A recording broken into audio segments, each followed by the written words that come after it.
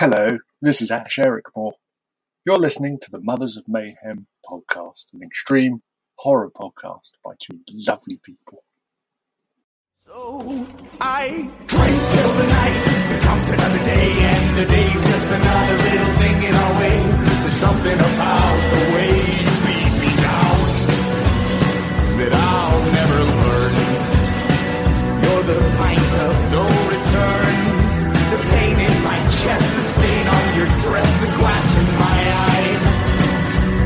But this life is a joke, and death is the punch. I know. Mothers of Mayhem!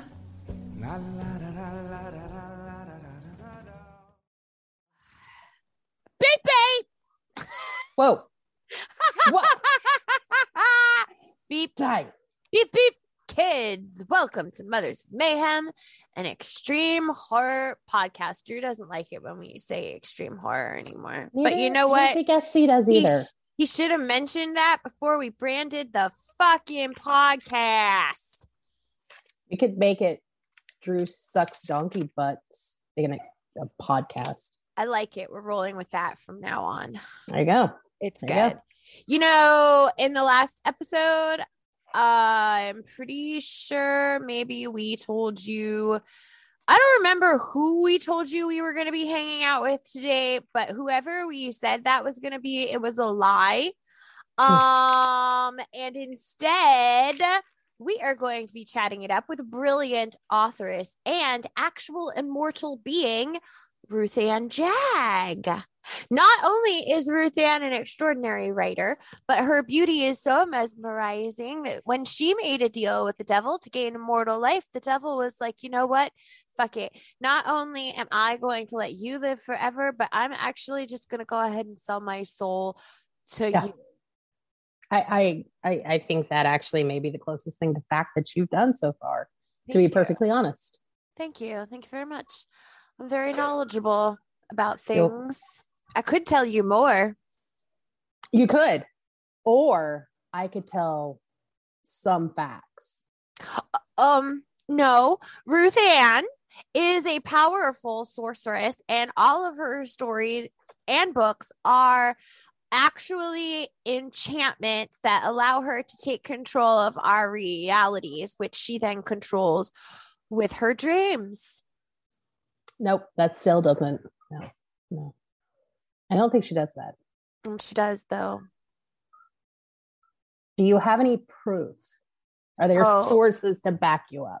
I said it, and that's all the proof that you need. Okay, I feel like that is not how real life goes, but we're going to go with it. And then I'm going to add some facts that aren't true. How about that? All right. Go ahead. Okay. Vomit your lies all over our reputable bleh. podcast. Right. So reputable. Let me tell you. She hails from New York, but lives in Texas. With the spiders and the lizards. Oh, and scorpions. There's scorpions in Texas too. Because she's a witch. You think so? We got a question for her that has kind of witchy. And it will only stop jumping the gun. Don't jump the gun. I shan't. Oh, God dang. This podcast is for amateurs. You may continue. Okay. She actually lives on a old tiny farm. Mm-hmm. And she gets some of her inspiration because there's nobody around her. Yeah. Mm-hmm.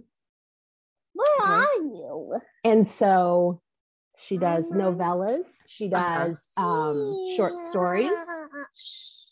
Yeah. We have our children today because, Ice Rink Gate 2022. So basically what you're saying is that Ruthann lives on an isolated old farm where she is away from the general population and cohabitates with lizards, spiders, and desert rodents, but she is not a witch. Oh, fuck. Yeah. See, Shit. Yeah. So did you ever see that movie Return to Oz where Baby Fruza Balk plays Dorothy, and then there's those scary wheelie things and the clock robot man and that witch who has that closet full of pretty girl heads, and then she can take her own head off and put their heads on to be beautiful forever. And then that one time Dorothy gets into that head closet and then the heads all scream and stuff. Like Ruthann kids just did. Yeah, see, no, like Ruthann is like that witch, except that she's actually very sweet and very nice and not evil, and she doesn't wear dead girl heads that I am aware of. Do you have proof that she doesn't? No. Boop, boop, boop, boop, boop. There are a lot of questions here. I can't hear you. I feel like we're not going to get accurate answers either. Yeah, because why would she tell us the truth? I can't hear you. Of course you can't hear me. Shh. Anyway, with every podcast, besides our children being annoying buttheads, trigger warning, content warning, spoilers. Because we will be going in depth a little bit into some of her short stories. And I just don't, fuck their feelings. I'm going to talk about them. So if you haven't read it, that's your warning. What? I'm sorry. I wasn't listening to anything you just said because I was thinking about what it would be like to be one of those pretty girl heads in that witch's girl head closet. Also, I may have a small crush on Feruza. Feruza Balk? Yes, just a small one. She may be like one of the three that I get to cheat on Michael with. So George W. Bush, Peyton Manning, Feruza Balk.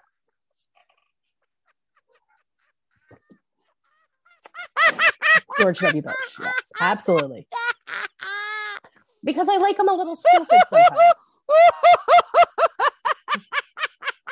I know. Wow. Did not see that one coming. You got range. I am a classy bitch. And like I said, I either like him in Gucci or I like him coming straight out of the trailer park. Like, it doesn't matter anything in between. Like, leader of the free world who kind of fucked a few Machine things Gun up. Kelly.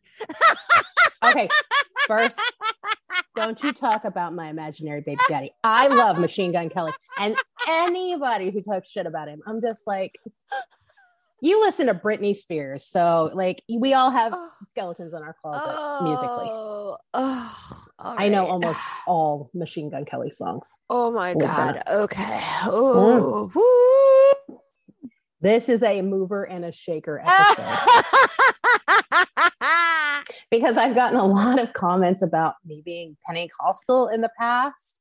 So now I'm excited to see how many people are like, what the fuck, Christina, George W. Be like, calm down.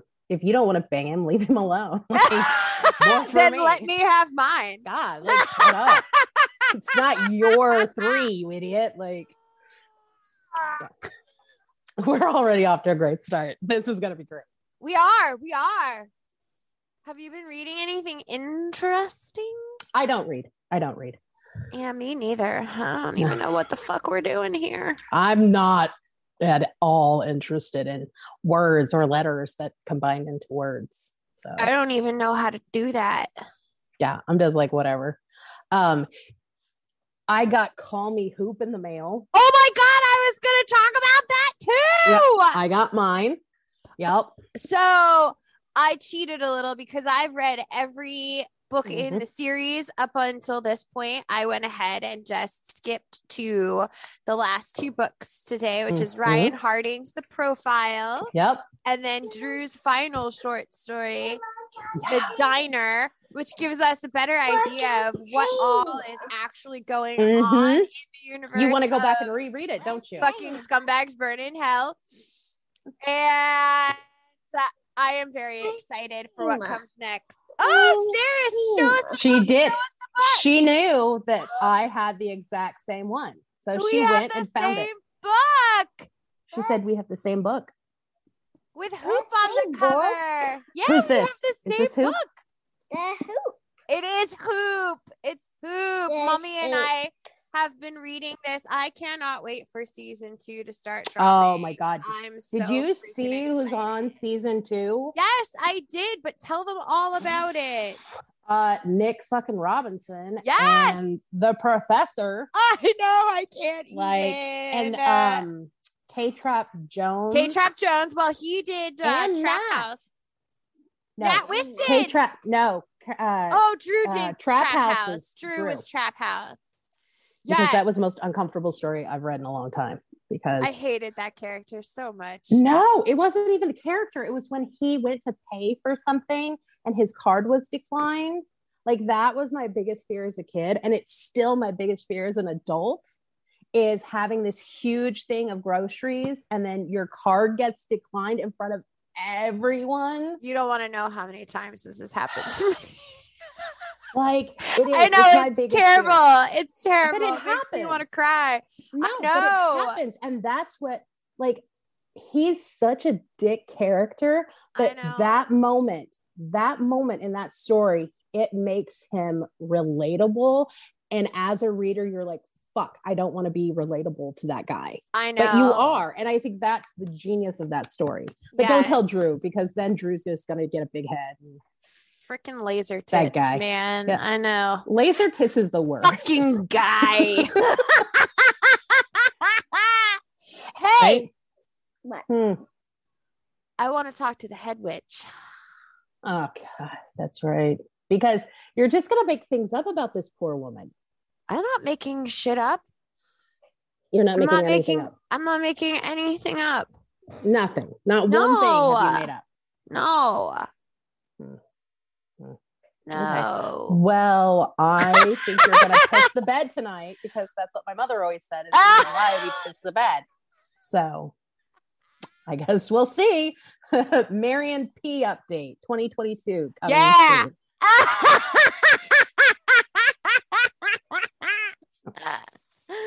If we ask really nice, I wonder if she'll show us her head closet. She probably will. Christina drugs her babies, but you didn't hear us say that. Look at this beautiful They're prescriptions. woman! They're prescriptions.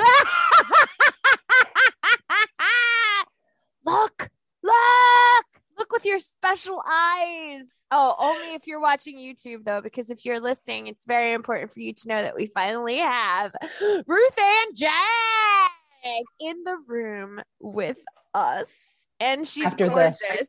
I'm excited. I've been living for this, because you two are redefining not only moms, but you're redefining so many of us in the genre. Oh. And you're you're giving gonna cry. everybody a voice, and you're giving everybody a platform.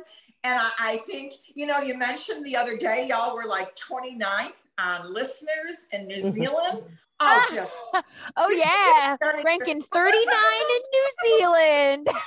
right? Those Kiwis are crazy people. Plot twist, there's only 10 people in New Zealand who actually listen to book podcasts.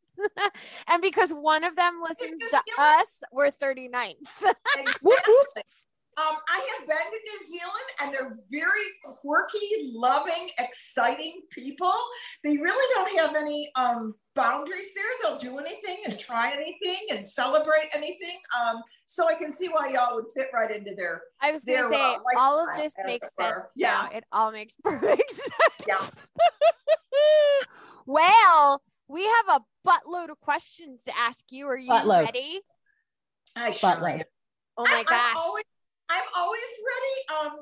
I live on a cattle ranch in the middle of nowhere, and you never really know what's going to happen here. So y'all are just one more notch in the day for me. Woo-hoo! Well, before we start hitting you with our own questions, tell people a little bit about yourself and your writing career. It's pretty simple. I started writing 2 years ago in January, pre-COVID actually. And it's kind of amusing because, we always say we're going to do things. We're going to write.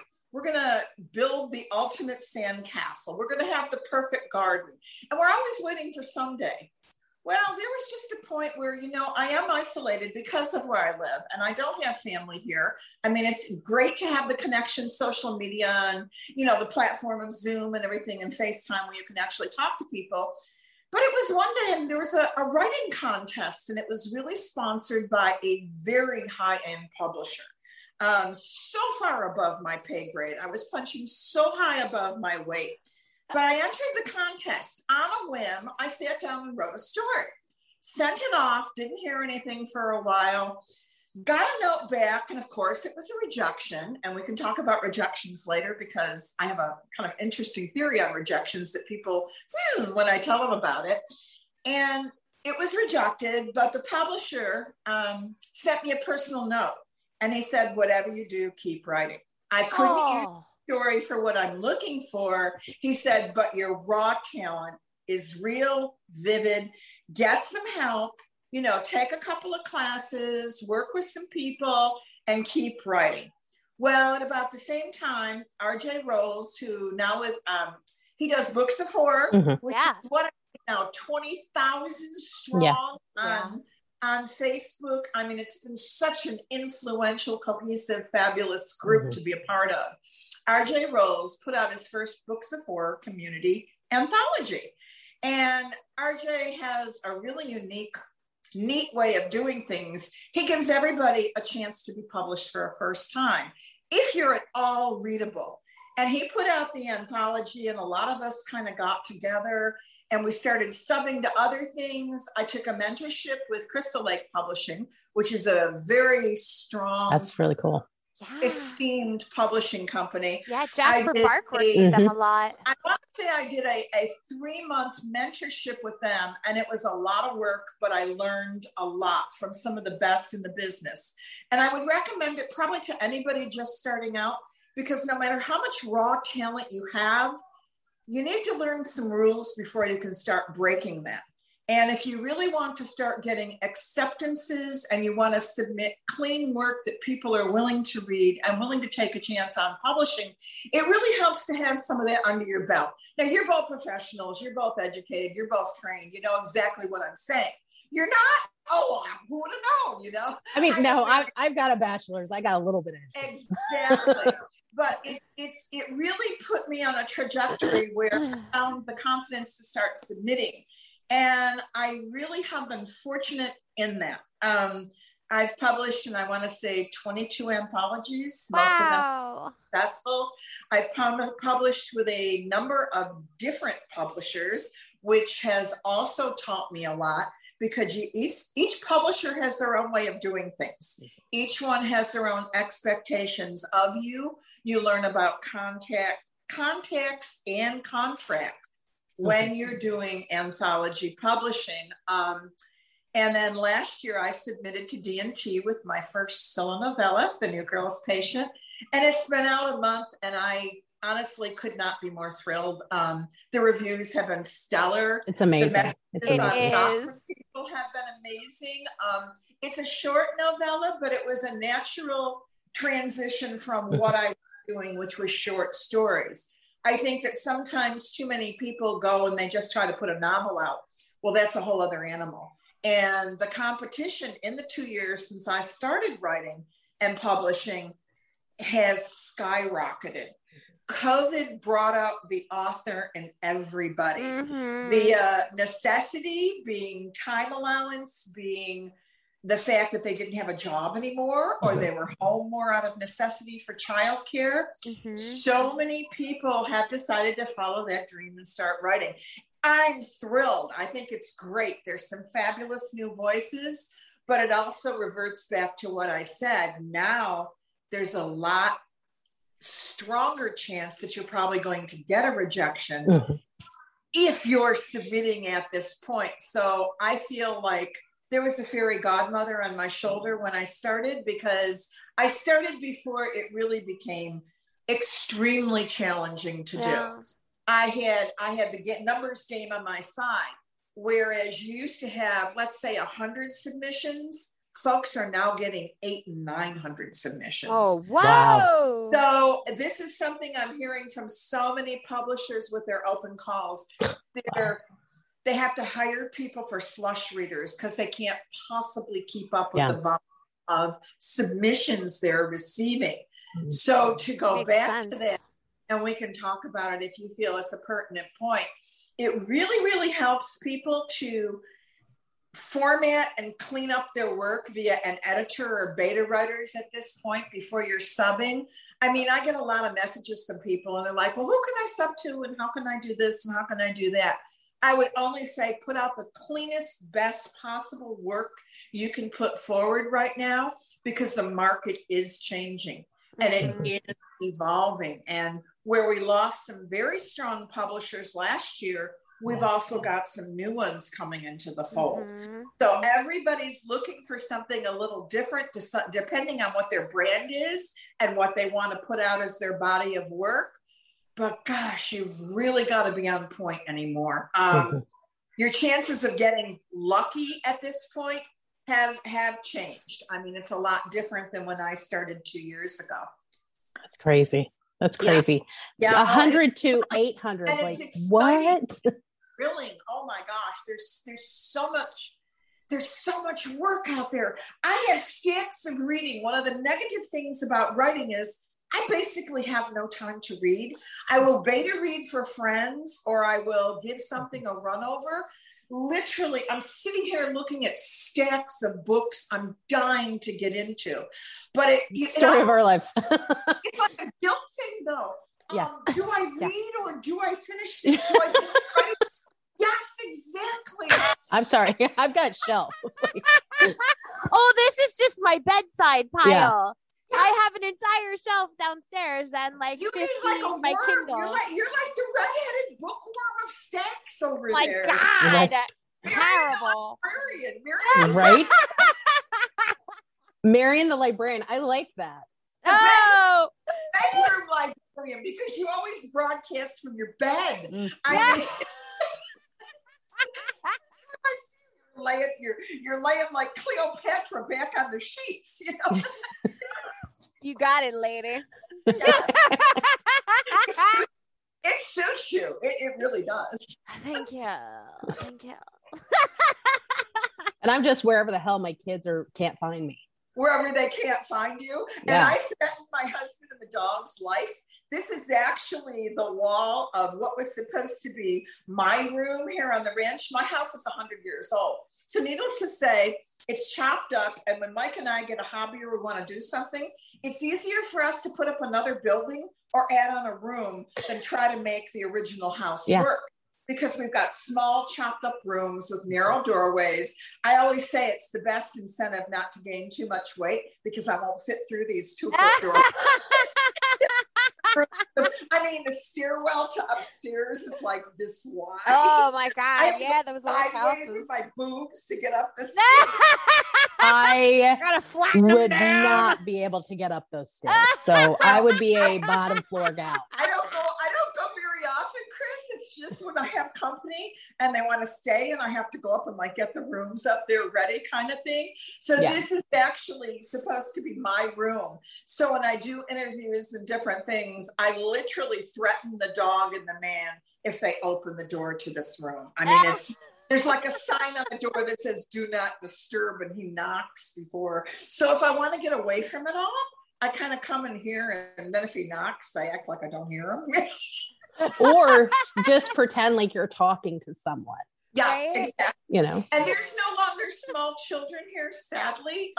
So I don't have that minor inconvenience. So I've got to say, Chris has added a lot to the flavor sometimes. I can definitely send you some little ones. Oh, me too. Love it. We can fix that real fast. I would love it. I miss them because they make everything in life seem possible again. You know, we're just coming out of 2 really dark, heavy years. And you listen to some of the stuff these kids say, and they've got the answers, and they see it all more clearly than we do. Yeah, and Sarah's a way we could revert to some of that, like, this is what it is. I mean, all you got to do, it's almost a superhero mentality. Yeah. But it's a really positive one to embrace. You know what I mean? Because they cut to the quick. I mean, good, bad, or otherwise. Oh, yeah. Yeah, Sarah's decided to tell me that she wanted to be a dinosaur astronaut. I like So, that. and I'm like, you know what? I'm not going to tell you can't. No. Mm-mm.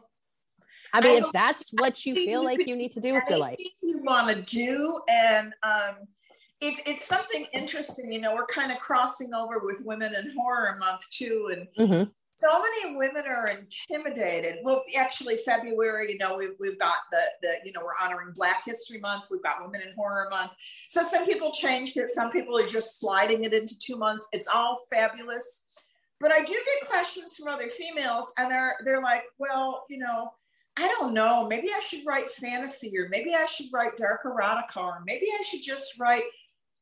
I'm like, look, you can write dark speculative, you can write horror. You just have to be prepared to command the respect. And this is something that I've gone into with a few people. Like I say, I started 2 years ago. I have had nothing but respect. Males are buddies. They're my mentors. We message each other. They blurb for me. They consult with me. My husband's fabulous, but basically he'll look at my book and he'll go, damn, another one. You know, he just is into it. But it's a genre where women are still in the minority, but the ones that are prominent in it, oh my God. I mean, they blow my mind. And I also had the conversation with somebody the other day. I think as women, we approach the genre differently. Now, I'm not saying we're more sensitive. I do think that our female spidey senses might respond to things a little bit different in some ways. Male, female, whatever your pronouns are. I think there's so many unique perspectives that can be given to dark speculative and horror at this point. You know what I'm saying? It's really kind of exploding, but I still get other females who are a little bit intimidated, including myself. When I was working on my novella and I was working on edits, and Patrick Harrison III, who PC3, he's badass and brilliant and one of the kindest, funniest, snarkiest guys. I'm really fortunate to have such great friends, like I said. And there were a few scenes where I'm not particularly an extreme horror girl. Now, I will go there if I need to, but I kind of really went there in this novella. And I remember we were editing and I said, is it too much? And he kind of snarkily typed back, do you know who you're talking to? No. You know, like, and I have to. Never enough. It's something that somebody said to me 2 years ago. They said, Ruth, don't flinch. So when somebody says to me, what's your best advice for another female author or someone who's identifying or writing in dark speculative or horror, I would tell them, don't flinch. I love that. Don't what others are going to think, especially men, because you want to expand your readership. And I mean, yes, I could write twinkly fabulous things that would probably get a following from a female reader perspective. I mean, I'm a big Outlander girl, you know, I could write these mystical things, but if you want a broad readership and you want the heavier readers that are going to read, don't flinch, because that's how you're going to grow as an author. You're going to grow with the critiques. You're going to figure out, do I want to be known as an extreme author, or do I want to be known as someone who just goes there when she needs to? But man, when she goes there, she freaking goes there. You know what I'm saying? Right. And I think it's a pivotal point also for what's happening in the genre. You know what I'm saying? Oh, yeah. Because extreme is coming into its own, and we all love it. But it's not for all readers. Oh, so no. you have to kind of temper that position when you are writing anymore and figure out exactly who do I want my readers to be. And absolutely. It's tough. And also it goes back to the publisher.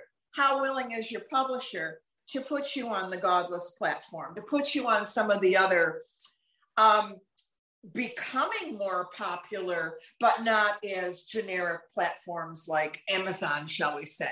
Oh, And from what I understand, and I've only had a couple of experiences with Barnes and Noble, they're very particular about it. Oh my God, yes. They will be the first to shut you down if they feel like it's too much. Right. Even Amazon's more gracious. They're curating very carefully, which is probably a good thing because it is their brand and it is what they want to put forward. But it's all changing, and it's changing fast. Oh yeah. Oh yeah. And don't you think that like the streaming services, and I had this discussion with Mike the other night, you know, the streaming platforms demand fresh content all the time. Yeah. And so many people are getting exposed to more layers of horror through the streaming services. I like to think that people are opening and expanding a little bit more. Now, see, you don't have kids, but look what you've got visiting. Ah, my how.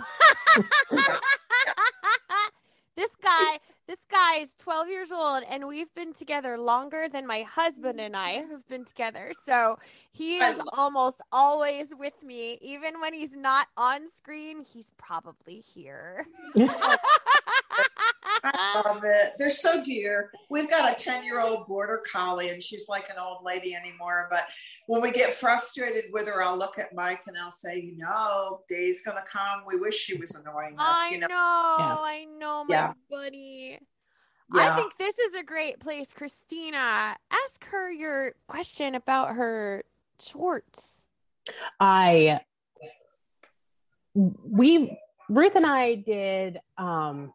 and I did a one-on-one, and Captain sucks at technology here.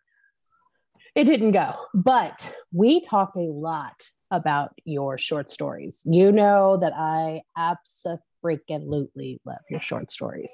They are so delighted. Phenomenal. Wait, Marion doesn't know about them. So. Well, your story, the pie bird from Baker's Dozen was one of my favorite stories. Come on, because I immediately. I was so delighted. I was so pleased. Oh, it's so good. So you have a question specifically about the short stories, or we're gonna talk about all of them, and then I just have a little question about them, just because I want more people to know about your short stories. Like, they're phenomenal. So the first one, let's talk about Pie Bird first.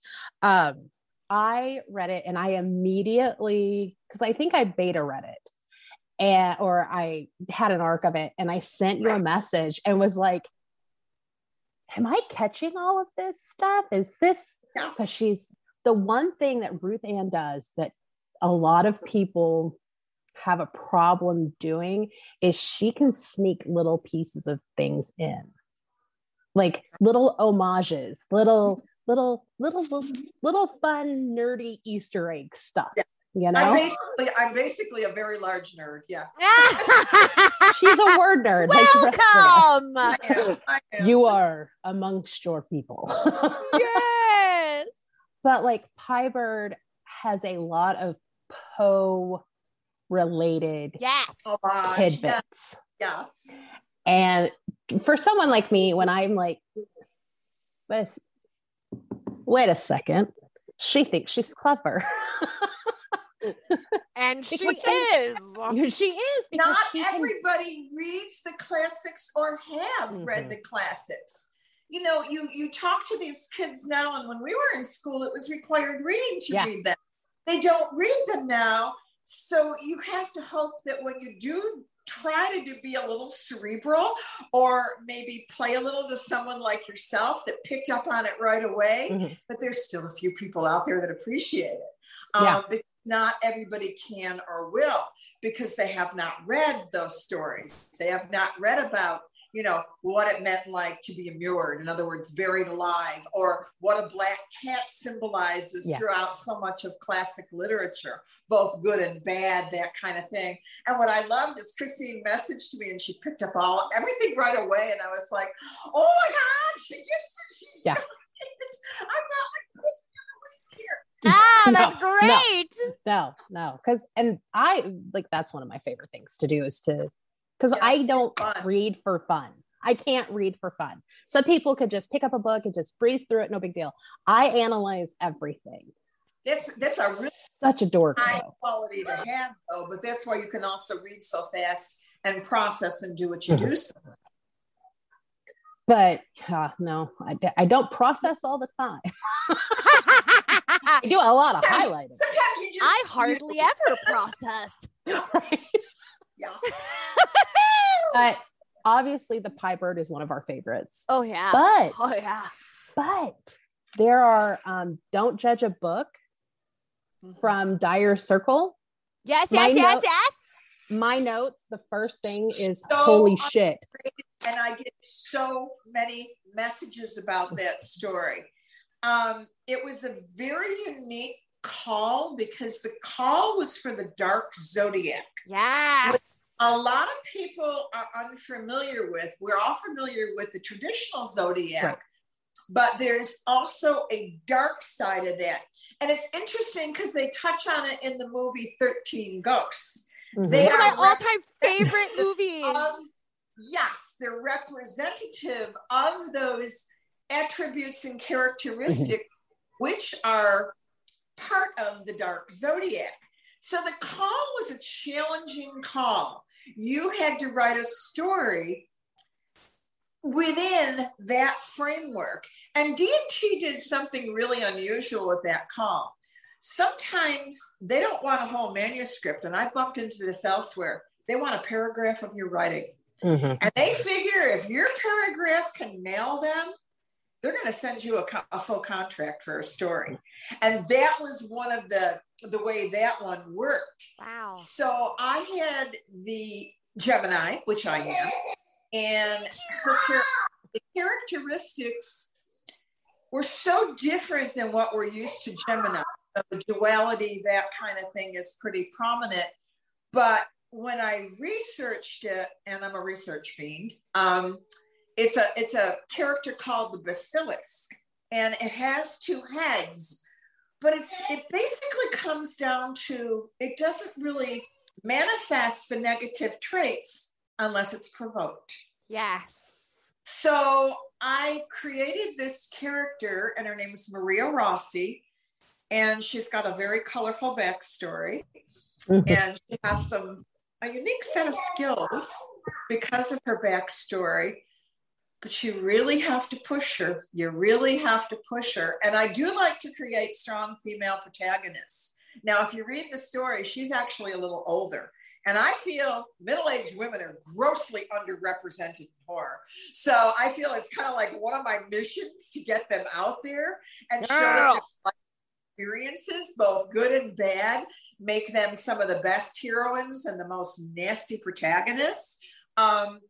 So I set out to design this character, and I wrote this little story, and it was one of those anthologies people didn't quite get the meaning of, even though it has a terrific TOC and the table of contents and author contents, and the stories are incredible. A lot of people didn't understand what it was about. So just recently, and I've got one of these things where, am I growing the bangs? Am I not growing the bangs? Constantly, and I'm constantly like doing a comb over with my hand because I don't know what I'm doing with the bangs. Me too. It's awful. It's awful. So just recently, I've been pointing out the book and the story a little bit more because a lot of people keep saying, well, what are you doing next? What are you doing next? One of the stories, Christina, I've had the most personal messages about was that story. Mm-hmm. And I need more of Maria Rossi. I'm pretty sure I sent that. You might have done it, but I've probably got maybe 14, 15 of those. Yeah. I need more of Maria Rossi. When do we get more of Maria? That kind of thing. So that is simmering. That's something that may actually be a full novel. Yeah. That's exciting. Well, it's something I've been wanting to do, and it's kind of interesting because it was brought up in an interview. It was a question from a listener. It was actually a live interview going on. It was a question for a listener. If you could rewrite a classic, what would you do? And then I gave my reply to that. And actually, there's a working outline of this, plugging Maria into this character as we speak. So she may come to fruition later this year. Exciting. That's exciting. It's exciting, but it's one of my personal favorite characters. And I'm thrilled that you enjoy her too, because for me, she's like, when I started writing that, there's a scene at the beginning, Marion, where she's on a bus and she sees a young man looking to kind of snatch a woman's purse or get into the fence, because she's tapping away, she's commuting to work and she's tapping away and she's on her earphones. And right off the beginning, you understand that this mild-mannered librarian is not what she seems. Mm-hmm. And once I started writing her, and my husband laughs at me. He's like, well, how do you know these people? Like, do you write out? I usually come up with a name. They tend to tell me who they are when I start writing them. They tend to start taking shape in your mind. Mm-hmm. It's almost like a handful of clay. And as you start putting words to what you're seeing them do and their storyline, they take shape themselves. So the clothing she was wearing, the way she looked, the way she tied a plastic rain bonnet over her hair when she gets off in the beginning of the book, that goes back to something I remember my grandmother always doing. God bless them. That generation always had one of those little plastic fold-up. Yes, my grandma. In the little plastic containers. Yes. Mm-hmm. Yeah. And I wanted to kind of demonstrate that Maria really wasn't very smooth. I mean, she kind of just went through life not wanting to attract a lot of attention. Right. Because nowadays, if you saw a woman doing that, you'd be like, oh my God, I haven't seen that in 30 years. Right. That's the thing. But I felt like just a small detail like that would be relevant as to exactly how just plain and frumpy this woman was. And she really is one of my favorites. And she's got a lot more story to tell. Yay! And her skills, which she can both use for good and not so good. She's got a real serious set of skills, and that's going to come into play in the novel as well. Oh, I'm so excited. I'm just thrilled that somebody like Christina, who of course is going to pick up on all my Easter eggs from now until the end of time, picked up on her so fast. Yeah. Well, it's not only her, but moving into the next one, Ellie Cinders, Cinderella. I was like, yes, give me all of this. It's so funny because you're hitting on all I've got probably 3 that are my absolute favorites. Ellie Cinders was it was an invite anthology from Crimson Pinnacle, which goes back to R.J. Rolls and Jason Myers. And they wanted to do a twisted fairy tale. And there's some phenomenal authors in it. I think Kevin Kennedy's in that one. Yeah. I mean, a great lineup. Oh, Mike Emmenbach's Pied Piper. Yeah. If you don't read another story, read The Pied Piper. Read about the Rat King. I mean, it needs film. I mean, it was just such a great story. But my all-time favorite fairy tale is Cinderella.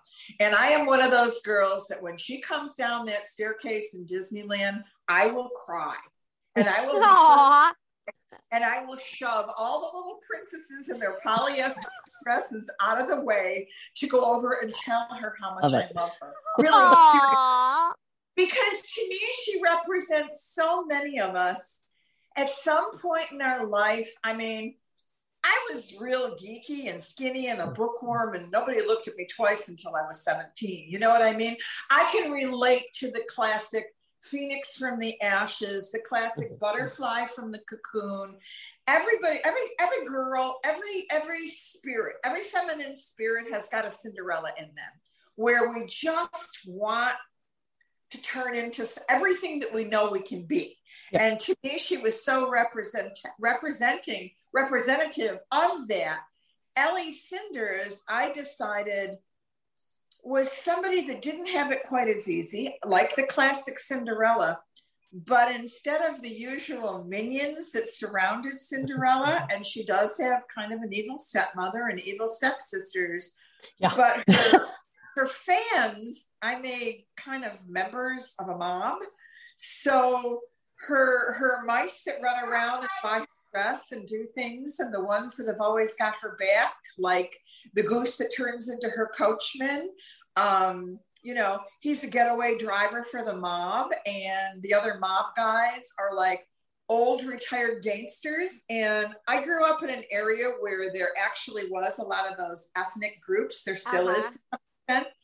And you'd see the old, I don't know what you'd call them, the OGs, the old Godfather wannabes in their tracksuits, you know, with the morning paper, barking down the horses for the day, you know, wearing the big glasses, you know, that. So I kind of made them into the form of her special caretakers.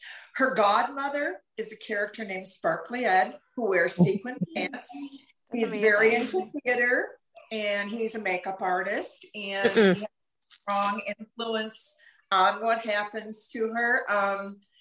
And then there are a couple of, I guess you'd call them enforcers, that come to her aid, and they rescue. It takes place, and when she has to go get shoes for an event, she goes into a shoe store, and there's a very unpleasant character there, whose name is Mr. Prince.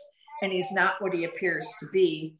And basically, when these beautiful girls are going to him for shoes, it comes out that he's doing really awful things to these beautiful women. So somebody has to also step in and rescue them.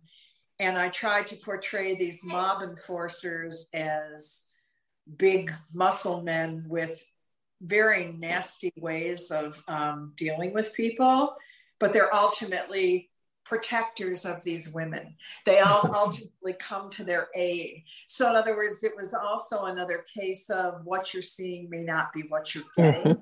And it's funny, Christina, because the end of that, once again, I kind of slam you a little bit dark at the end. Yep. One of the enforcers named Hamburger Mike. Reputation. And I had a few people like, oh my God, I can't believe you did that.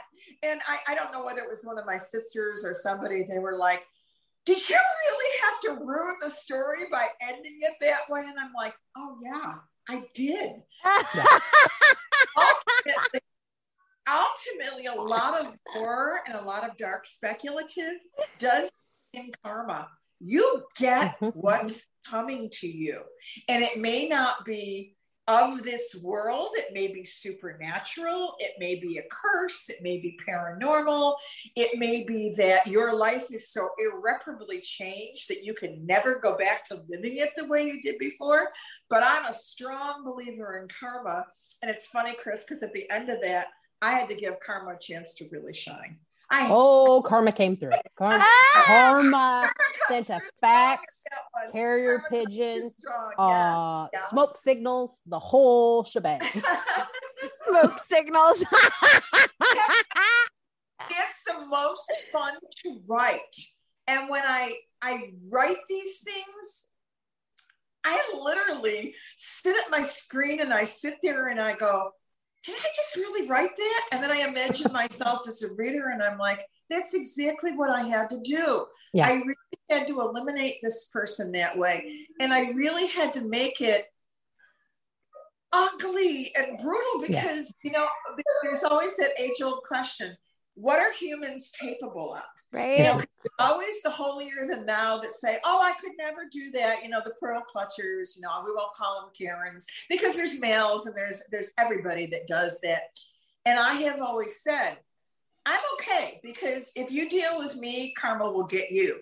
But if you come after anybody I love, I will dig up every old evil boyfriend. I will dig up every curse at my disposal. And in that story, it's kind of like those old gangsters who are retired and just sit around drinking coffee all day. They still have people they can call. Yeah. Oh, And yeah. they still have things that happen. It may not be today or tomorrow. And as we know, life is all about timing, but that karma will creep up. Oh, yeah. And that's always what I say. And Mike laughs at me. He knows me so well, my husband.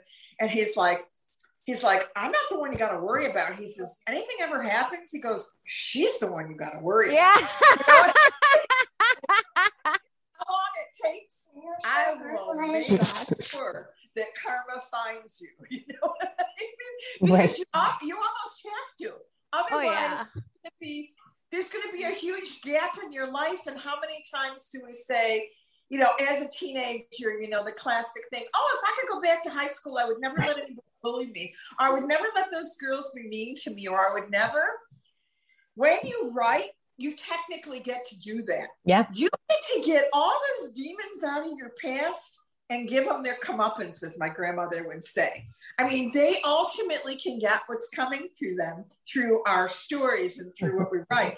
And that's not to say you don't have little twinges or you're not affected by it sometimes. Right. Because sometimes it does stir up some of those things. Like, you know, if you were the nerdy girl at school, nobody picked for kickball. Well, there might come out, yeah, me too. And I was tall and geeky and I always had my nose stuck in a book. I mean, I was not the cheerleader. You know, I have sisters who were, but I was not the cheerleader. I was tall and geeky and I always had my nose in a book and I was real intense. And you do pull on those emotions that may be long buried, but they're still a part of who you are. Because if we're lucky, we get to rise above them and create our own future. I always say it's not from, it's where you end up. But I do tap into them sometimes with some of these strong characters that I write, especially the females, because there's not anybody I know in my life that hasn't dealt with something. So it's a little cathartic way of getting some of that out. But you're also kind of sending out cautionary tales that go ahead and screw with me. I mean, go ahead and mess with me. And I'm not one who uses people's names in my stories. Other people do that very, very effectively, but I just don't do that. I choose to go with fictitious names. But there are people that get their karma when you're writing. And that kind of goes back in that story to some of that stuff from my old hometown and some of the things, some of the people. And the last one I want to talk about is my absolute favorite, freaking favorite is Crisscross Girls. Oh. Crisscross Girls. Bertie Montrose. She broke me. Like, it is like I could see her on like a ranch like yours, a farm like yours. I could see have you read this one yet, Marion? No. Oh my gosh. And Good Southern Witches. Yes. Edited by J.D. Horn, who is a 25-year force in the industry. His imprint is Curious Blue Press, but J.D.'s got a pedigree like a poodle. He basically was one of the most patient editors with me. Mine was the last story that was accepted into this anthology. And once again, there's a bunch of heavy hitters in it. I mean, I say that there are people whose work I admire. Not necessarily. Got it. Not right. Oh, because they're the most prestigious, but their body of work influences me. Yeah. They're people who write like I aspire to write. And Bertie Montrose is a Texas water witch. And I live on a ranch in the middle of literally nowhere. I'm surrounded by fields. Still 1950s here in a lot of way. My post office is also the general store and the feed store. Oh my God. And I walk in there and they basically make the sign of the cross and avert their eyes. But I'm also Mrs. Michael Jagge. Michael's family goes back to real old history here. So they don't mess with me a whole bunch because I'm married to who I'm married with, and it's just a fact of life. Otherwise, they'd probably be tar and feathering me, you know what I mean? Or lighting a bonfire in my honor, you know, with me as the main event. It's just. I hope you realize that, you know, like every few minutes, you just solidify the speculation that you are a witch.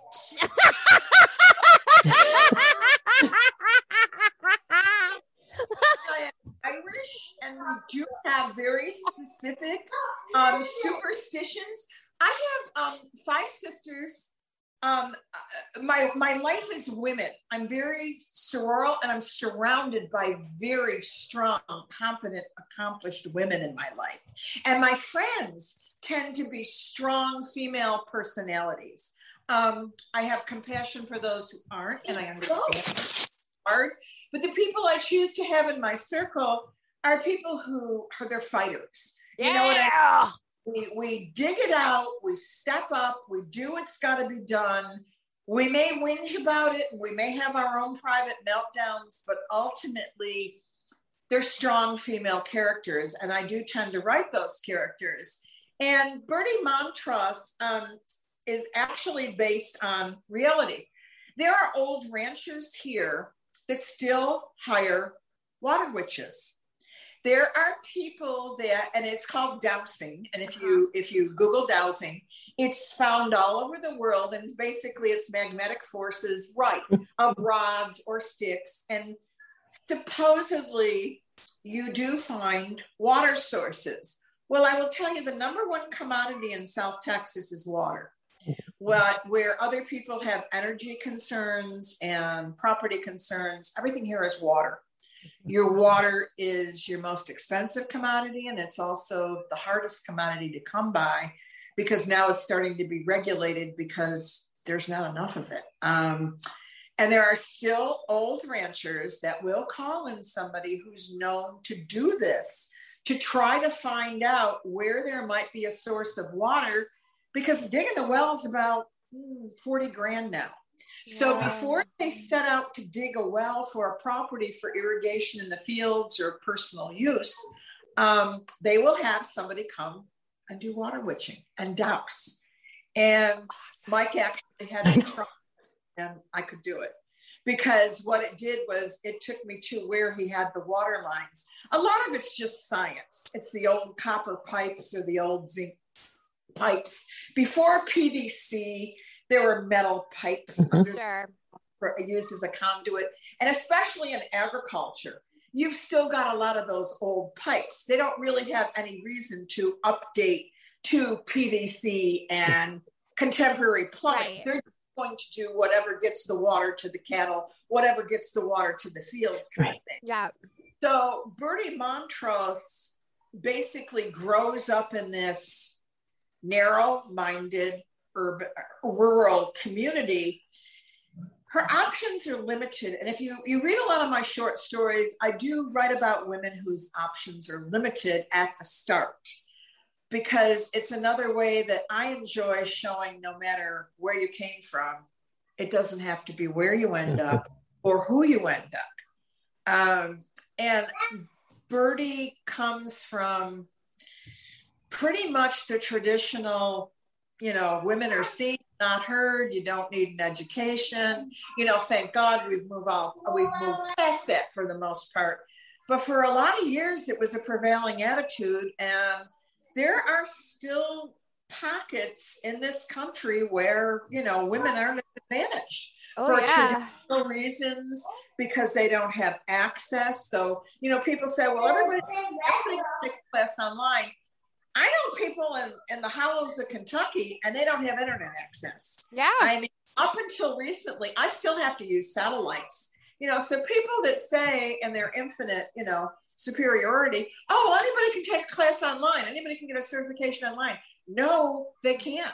And not everybody can afford $150 or whatever the hell it is a month for these services to bring in the satellites and all these things. We still have a lot of pockets in this country of economic depression, whether it's West, whether it's indigenous, whether, like I say, it's in some of the very rural mountain areas. it exists in this country more than people realize. And unless you extensively or have contact with people, you don't realize it. So Birdie's exceptionally disadvantaged in that. And in that story, it kind of takes in what happens because of small-minded beliefs and what happens because men aren't always respectful of women. And I even kind of, Christina will know this because she's such a passionate reader of historical Easter eggs.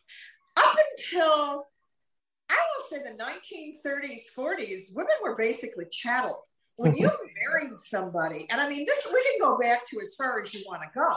I mean, you can touch on it in Bridgerton, you can touch on it in a lot of the contemporary dramas that are period dramas. Women didn't own their land. No. Women didn't own what was theirs by birth, by marriage. And this touches on kind of the historical aspect of that, where you may come from it, it may have belonged to your grandmother, but they marry these men, or they marry a partner, or they get into a situation with an elder in the family. That all becomes null and void. You don't own anything. And if you don't go along with what the dominant attitude is, you will be persecuted. You will be silenced. You will be eliminated. And people have always said, well, you know, you write with a bit of a feminist twist. No, I am a feminist. I mean, I'm not, I think we all are in our own direction of that, but I will fight for a woman to have a voice no matter what that voice is. And in basic this story, human right. Well, exactly. But it's still not happening in a lot of instances. Right. And, you know, I'm sure, Marianne, you deal with so much of it, I couldn't even wrap my mind around it. I mean, it's a very known form of abuse where you're silenced, or you're not heard, or you are gaslighted, or, you know, there's so much of it. But in this story, it actually goes into more of a physical manifestation where, again, I try to do a historical throwback to the witch hunts or whatever. And, you know, there's that saying, we are the daughters of the witches they didn't burn. And I think we all are. I think in each of us, there's something that we fight for, to be intelligent, to be heard, to be respected. You know, recently, somebody said, I want to say it was Gabino, and he's brilliant on Twitter. Love him or hate him, he's a character. He's always got an opinion. And he said, what was the worst thing somebody ever said to you since you've been writing? And I will say this a million times because I wasn't very far into it. And I had written a story that was getting a little bit of attention, and a very snarky male said, pretty girls can't write horror.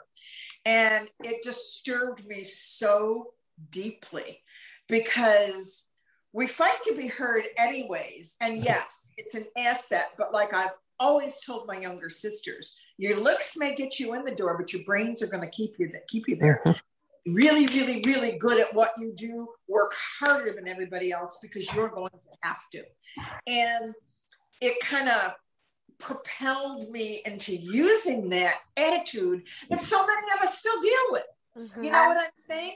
You're just not respected. You're Mrs. somebody, or you're, you know, you're grouped into these things. And in that story, I wanted to bring out some of that you can go ahead and try it with all of us. And I know I'm sounding very feminist here, and I think one of my reviewers said, yeah, it's another feminist story. It is, but it goes back to the fact that women are magic. The female psyche, the female persona, the female intellect, whether you're born with it or you adopt it or you choose it, it's magic. And how deep that magic goes pretty much is what you do to us. Absolutely. You can either get our magic that comes sparkly pink twinkles off our fingertips, or if you read the story, you can freaking call down the elements on it, you know? if you have to have your voice heard, and you can't keep taking this away. So a lot of times in my characters, and even in the New Girl's Patient, my current novella, once again, there was a woman whose voice was silenced. She was told she couldn't do the things she was doing. They weren't acceptable. They didn't go along with the monster she was basically sold to for moonshine and tobacco. It didn't go along with what he was trying to achieve. And monetary, he dupes people out of their money because he shows himself to be an undertaker during, I will say it's the Dust Bowl era, the Depression era, that era where people didn't have money and they had people dying. There was disease, there was famine, and they had to take care of their dead. And he dupes people into thinking he will do it for them. And then the story goes on from there. His wife is given the task of preparing these bodies.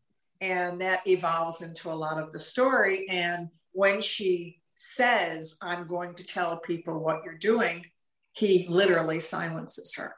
So for me, a lot of these characters, especially Bertie Montrose in Crisscross Girls from Good Southern Witches, it's about women being silenced. And you have to go dark with the stories because the history is harrowing. What currently is harrowing. I mean, there's still things going on, there's political things, there's personal things. So I feel as a female that does write in this dark genre, it's almost a minor responsibility, if it works in the story, to bring some of that in. Because they say, well, write your truth. It is part of my truth. It's part of our collective truth. But also to show that goodness and light and power, I still believe, do prevail. And that this is what you do want to embrace. It's great to go to the evil side. It's great to threaten to go to evil side. It's great to present as going to the evil side. But that ultimately in my heart, I believe the way forward is to always look for this little bit of light. Look for the green shoots, as they say, that kind of thing. So you just hit on three of my favorite characters. Those are three of my faves. I mean, the question that was going to go with it, you pretty much answered. Actually, you answered pretty much all of them. Yeah. It's just something. This is my first rodeo. I've actually done a few. She's like, I already know. You guys are tapping into some points that really haven't been brought up, and I don't think I speak just for myself as somebody writing in the genre. I mean, this genre, the genre of dark speculative and horror, is so multi-layered. You can take it in any direction, your story and your character. A lot of times people are recently I've read some things and I've had some people in conversation say, well, should I write to the sub? Should I write to what's selling? Should I write what people want to read? And I think there's a place for that. But ultimately, if you can't create a convincing character, and it's something that's in almost every one of the reviews I'm getting for the novella, you have to connect to them and have compassion to them. And you have to be able to understand them no matter how bad they are. Yep. And I think that it's something that if you're writing to just a submission call, or you're writing because you think it's a story that's going to be marketable, you're missing an opportunity to become a better writer. Because you're not writing to your truth. You're not writing to what you personally really believe is what people want to read. And I think if you can tap into that little bit of getting people to care about your characters, as well as crafting a well-written story, the sky's the limit. You can write in any genre, you can write to any sub, because ultimately, and I would really like to get how you guys tapped into this. I did an interview the other night with Tommy Clark, and I was sitting in when they were actually doing a review of the new Texas Chainsaw Massacre, and I have talking about feelings. emotional characters and how horror basically taps into every human emotion. And the people that say they don't read horror, they're offended by horror, I get that. It's not for everybody because real life is full of it too. But it's that ability to tap into emotion. And no matter how big and bad your monster is, no matter how heinous your protagonist is, you got to tap into some emotion. You gotta get people unsettled and where they live every single day. And to me, that's a real big thing right now. Do you guys think that's what's happening right now? Is we're tapping into these emotions, and we have without a doubt. Yeah. Without a doubt.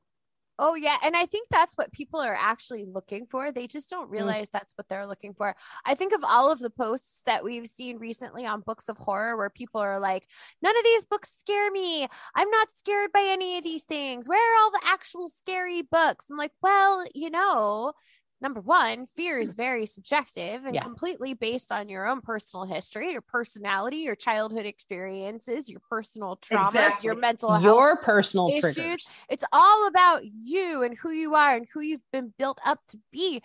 And the other thing is that if you're going into an Aaron Beauregard book or an Ash Ericmore book, looking for something that's going to scare you, you're actually stepping through the door into a world of surrealism. Yes. That's not our real world. You know full well those things are not going to happen in this world because we hope they don't. That would be pretty extraordinary if they did. Exactly. But for the most part, those are not things that are going to happen in your life. It's the Johnny Athan books, like The Groomer and The Wolf's Den, where our children are taken, where real life predators are stalking your neighborhood, where things that can actually happen to you and the people you love. That's horror. That's where you'll find your fear. And I think people are misjudging the concept of what is scary. Oh, without a doubt. I think that people gatekeep horror too much. Oh my God, Marion tried to get me to read, what was that one that was about poetry, about the missing girls? Oh my gosh, yeah. Into the Woods and All the Way Through. Well, which is a book of poetry about actual real life missing and murdered women. So my only trigger that I have in the world is kidnapping, because I suffered from postpartum depression, and it's manifested as postpartum anxiety. So I'm moving up in the world. You now have a new tag. I do. Whoop, whoop, leveled up. That is my biggest fear. I tried to read The Chain by Adrian McKenty. Oh yeah. And I had to put it down. Not because it was terrible writing, not because I didn't like the characters. It was because it was too real. It was my biggest fear. So to me, scary is not a Simon McCarty book and a Sean Hawker book and an Ash Ericmore book. That's just scary. Fun. That's just a Saturday night. That's just a mental roller coaster. Yeah. That is on the mental roller coaster. It's a warm up. Yeah. It's a palate cleanser. It is. But scary to me is, holy shit, you made me think of my children. That's not okay. Mm-hmm. And so books like that, because Marion was like, you've got to read this. And I was like, nope.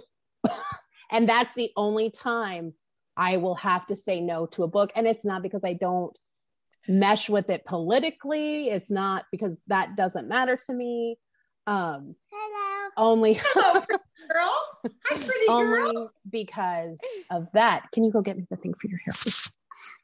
I'm going to be brushing hair as we talk. That's great. And there's the other one. Hi, There's Tyrion. Right here. Hi, buddy. Go on. You look like you're from Kentucky with those teeth. He's so cute. In the adult. The best name. Oh, You know how bold it womanizing. is to name him that? It's so fabulous. Oh, I love My it. husband actually named him, I love it. and he named our daughter too. Her name's Sarah's Ophelia. I love it. Ophelia's my Ophelia. Oh my Clever. goodness. I am like, so you're naming her after a woman who kills herself over a man.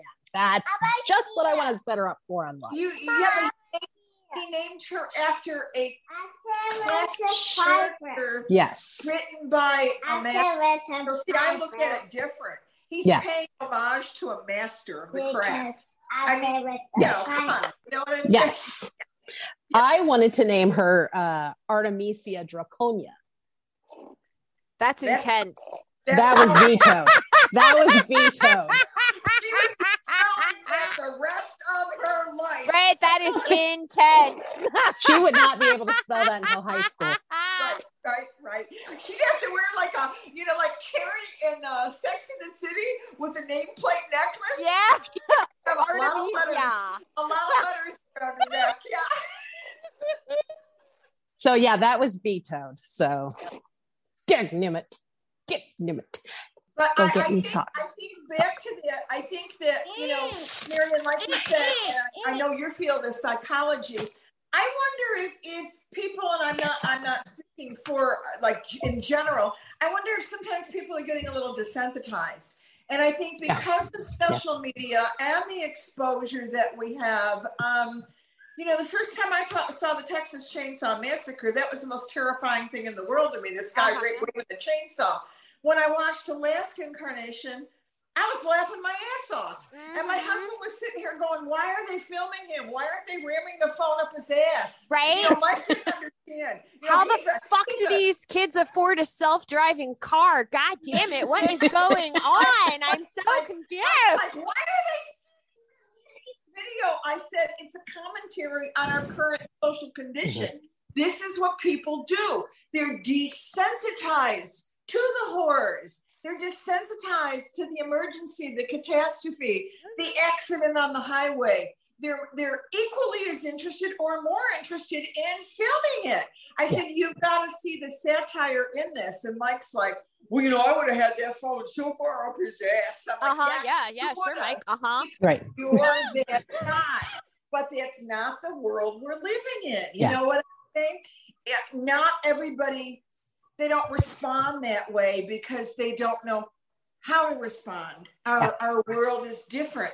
Our emotions are different. I have to remind him of this on a frequent basis. And it doesn't mean it's good, bad, or indifferent, but I do feel that in the field, there is some desensitizing going on. It's another reason the extremes are doing really well is because people are looking for the next shock thing. Yes. And I think there's a place for that. I don't write it well. I will touch on it in scenes because it goes with the story, but kudos to the ones that can throw it out there and make it all work. But I do think in terms of accepting stories, they're not able to connect or able to say, this freaking terrified me. Because especially after the last 2 years, people are numb. So they're looking for something to jog them out of that. And it does make our job as writers a little bit tougher. I will be the first one to say it. The first chapter of, we all know what I'm going to say, Stolen Tongues by Felix Blackwell freaked me out to the point of where every night at 3 o'clock, there's a little window in my little bathroom off my bedroom, and you can see out into an open field. I would close my eyes when I had to pee because I didn't want to look out and see a tree line out that window. Parrot the fucking parrot. God damn it. It was the simple implication of something so unseen and so horrific that we couldn't wrap our mind around it. But it's like, when is that closet door going to swing open? Yes. When are we going to see this dark figure on the tree line? And living where I do, it's a blessing and a curse because it influences a lot of what I do. And it also can get pretty scary. And like I say, there's only like a little half curtain on that window and it looks out into an open field with a tree line. I couldn't look at it. It was like looking in the mirror after Candyland. How many of us want to look in the mirror and say Candyland or Bloody Mary? We do not do it. We do not dare do it. It's the implication of that horror. It's not that in-your-face horror. And in Stolen Tongues, that freaking parrot made me wonder what was going to come out at me. That remains to be seen. But the psychological terror that there's something we can't wrap our minds around happening, to me, is so much more terrifying than the visceral realities that are in your face. Yeah. There's nothing more scary than the unknown, the feeling of helplessness, and the feeling that you no longer have control over the situation that you're in, potentially to a fatal level. That's where the fear comes in. That's what's really terrifying. Yes. Imminent risk of harm to self or others. That's scary. That's violence. Like, just real fast, I actually have to jump off because I have to take Captain Funsucker to school. So I will see all of you guys later. I'm so sorry. You know what? We're going to pause right here. We're going to take a quick ad break. We're going to give homage, some praise to Godless and Mr. Drew Stepick. And Ruthann and I will be right back. Have fun hauling those butts off to school, Christina. Farts. Okay, bye.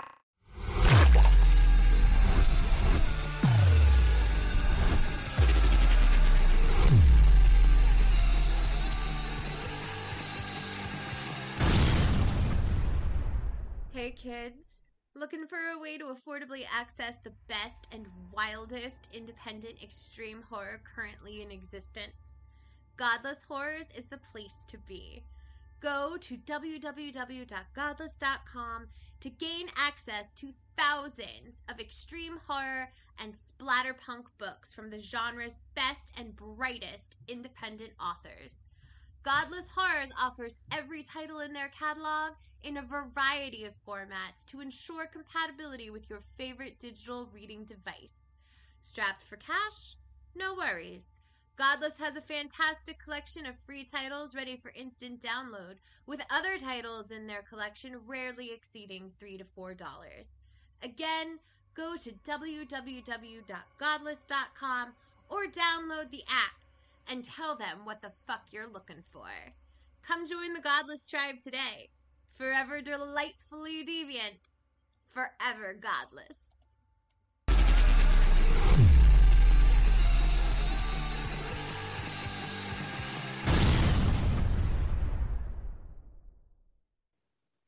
Boom, boom! Good, she's gone. We got rid of her.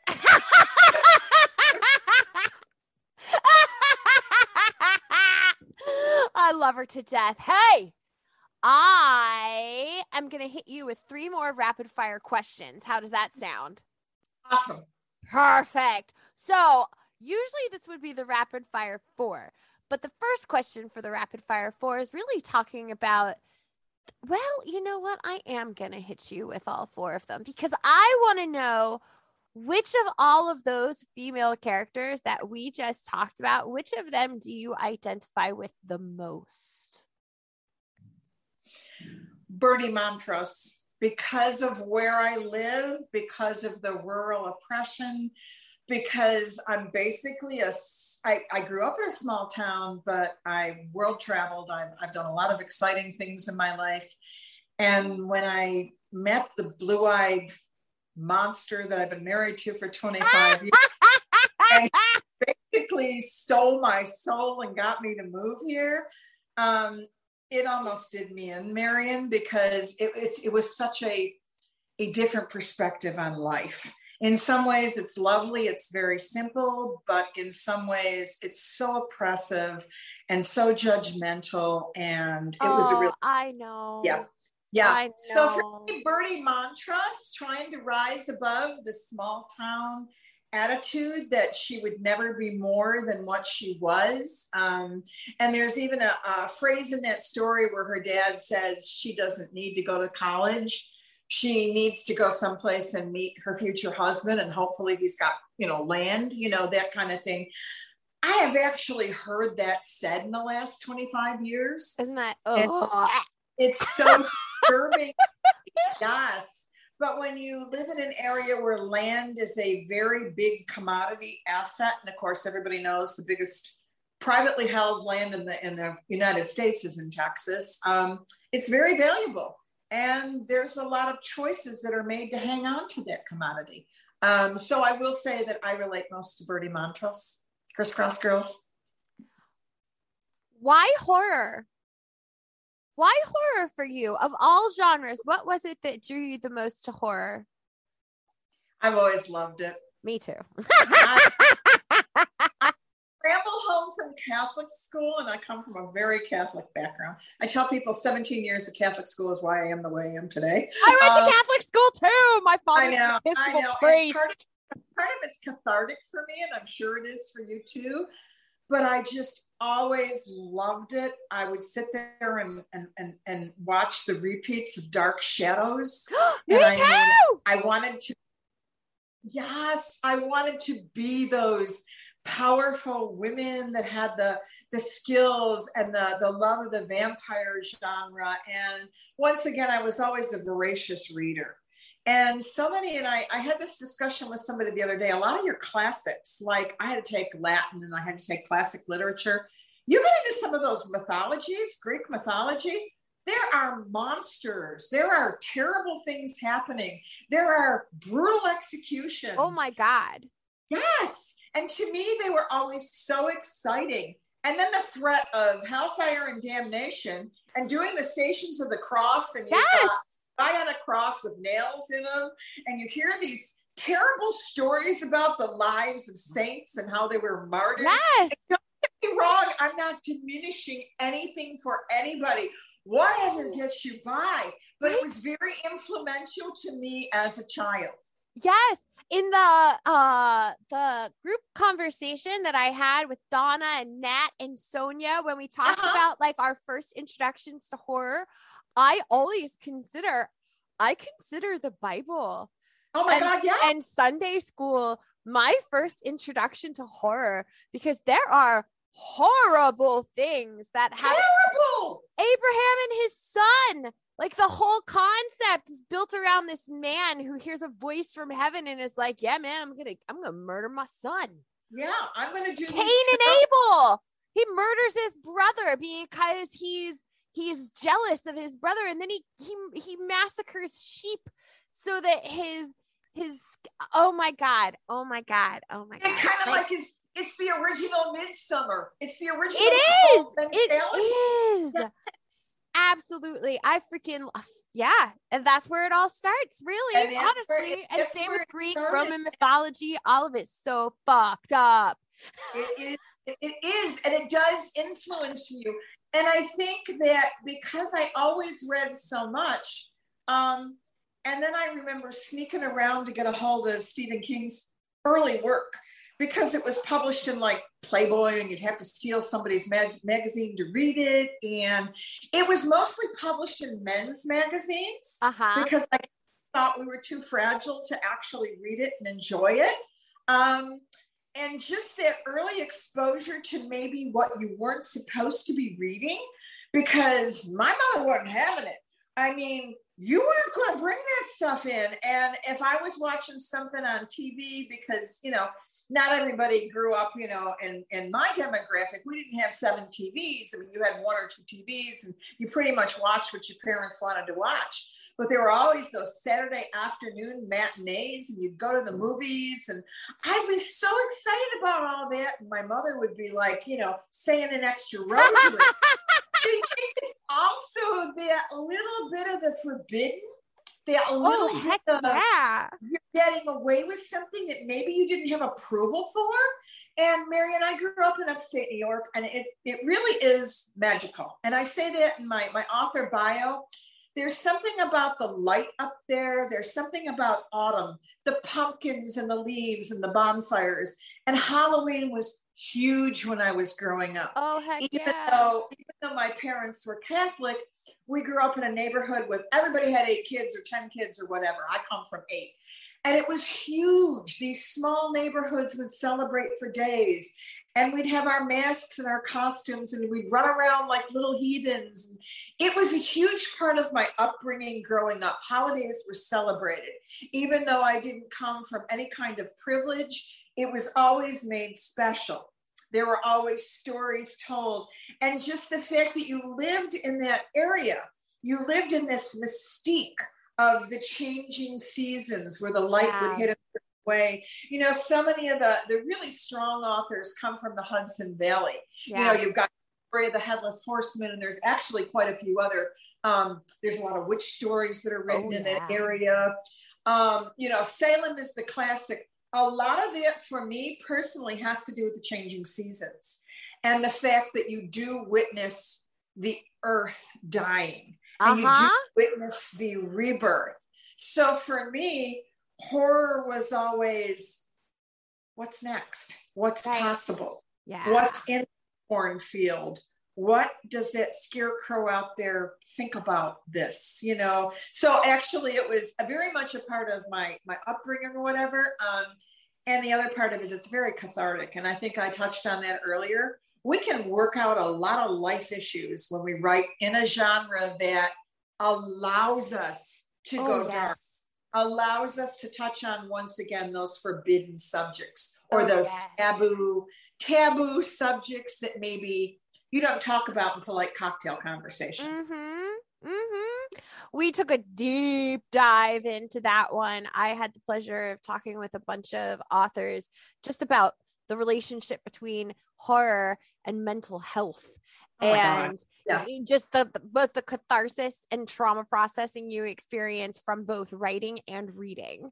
And why we believe so many of us end up hanging out in this dark corner of literature together, because it's actually a very comfortable place for us to express and experience feeling and emotion and healing, which is really, most people would be like, what, healing through horror? And I'm like, fuck yeah, I'm healing through horror. Watch me. And also, you find out you're not alone. I mean, I have the most beautiful tribe. I mean, I have met people that get me. And once again, I'm very fortunate because, I mean, my husband just thinks everything I do is amazing. I don't know how I ever got so lucky. He doesn't always understand it, Marion, but he absolutely supports my uniqueness. And he loves that. You know, he's like, well, I lived here all my life and I never went out and laid on the roof and looked at the stars and talk about the things you talk about. He says, I never looked out and saw the stories that you see out there. So he's starting to see the world a little bit more through my eyes, which tends to be outside the lines of normal life's color. And I think that once you find out that you're not alone in these feelings, that there's very much a tribe, a community. There are other people. And, you know, I know everybody from people that still write in a composition notebook with a pencil to people that have got 3 PhDs in this genre. We're all unified and equaled by the genre. It's the most accepting, intelligent. I am floored by what I learned from people in the genre on both sides, from readers, from writers, from reviewers. I mean, on all sides, publishers. It's forgiving. And I think ultimately, like you said, we're all looking to find a way to either be forgiven or find forgiveness, whether it's our life or something we've done ourselves, mistakes we've made, injustices we've suffered. It's about ultimately finding redemption. And to me, the very best stories allow that little bit of redemption. And it's not like you and I grew up where these crumbs are being thrown at us and maybe you'll get to heaven if you walk this path of crumbs just the right way. Here it is. This is in your face. And if you get through this, you survive this horror, hell, you're going to do anything. Or even if you don't survive it in some ways, you find a redemption. There's a redemption quality to it. Even the most hardened criminal in some of the stories that I read, there's a degree of redemption because maybe they find peace. Maybe by their very elimination or the fact that people stop seeing them as monsters. You know, I read a kid's book years ago, and it was about a monster that nobody would see anymore because the kids had outgrown him. Well, even if you stop seeing these monsters, in a way, you're allowing redemption at a certain point. And that's a big part of it, I think, too. Our community is utterly amazing. It is. And I think people really don't expect it. Especially those of us who are more into the dark fiction side of things, the more subversive, transgressive. They think that we're all just a bunch of like weirdos, like sick weirdos, right? Like murderers. Yes. But it is the nicest community of people. Some of the best friends I've ever had in my entire life. And the most generous and caring and compassionate. It's just extraordinary to me. And the other thing is, you can wake up at 2:00 in the morning, and there's always somebody. And I need to have a story. Literally, I will sneak out and I'll get on my iPad and I'll just be like, "What's up? Anybody around?" You know, that kind of. A lot of us tend not to sleep a whole bunch for whatever reason. I think high creatives don't sleep a whole lot. I always say I'll sleep when I'm dead. And that, you know, now that I'm getting a little bit older, that's kind of like, well, you know, I gotta try to pace myself a little bit. I can't do what I did at 25 or 35 or anything like that. But there's always somebody around with an ear. And it's not always who you expect. Right? I have some friends, and we just know the other one's going to be around if there's something that we need to work through, or we need to talk a storyline through, and like I said, what is exactly the membership of Books of Horror? I mean, it's phenomenal. It's one of the biggest communities, groups, influences.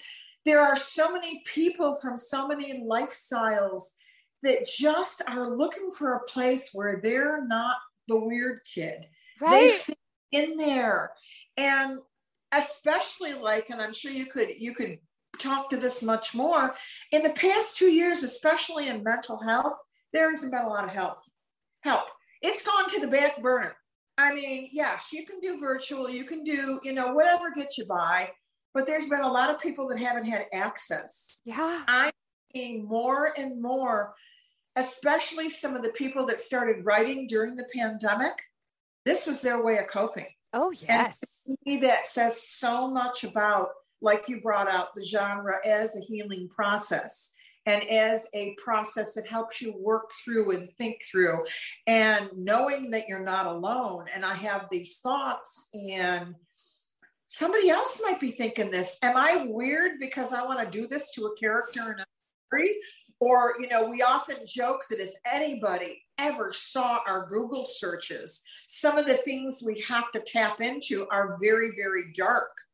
And that's because, like I brought up at the beginning, it's got to be accurate, because there are thousands of personalities reading this or reading a review. They will call you out on it if you're not accurate.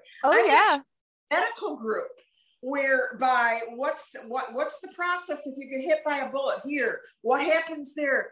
There are physicians in the group, and they deal with trauma, and they're like, no, don't write it that way. This is what happens to the body. And this is, you know, and it's fascinating. And it goes from beyond being spooky or dark to clinically fascinating.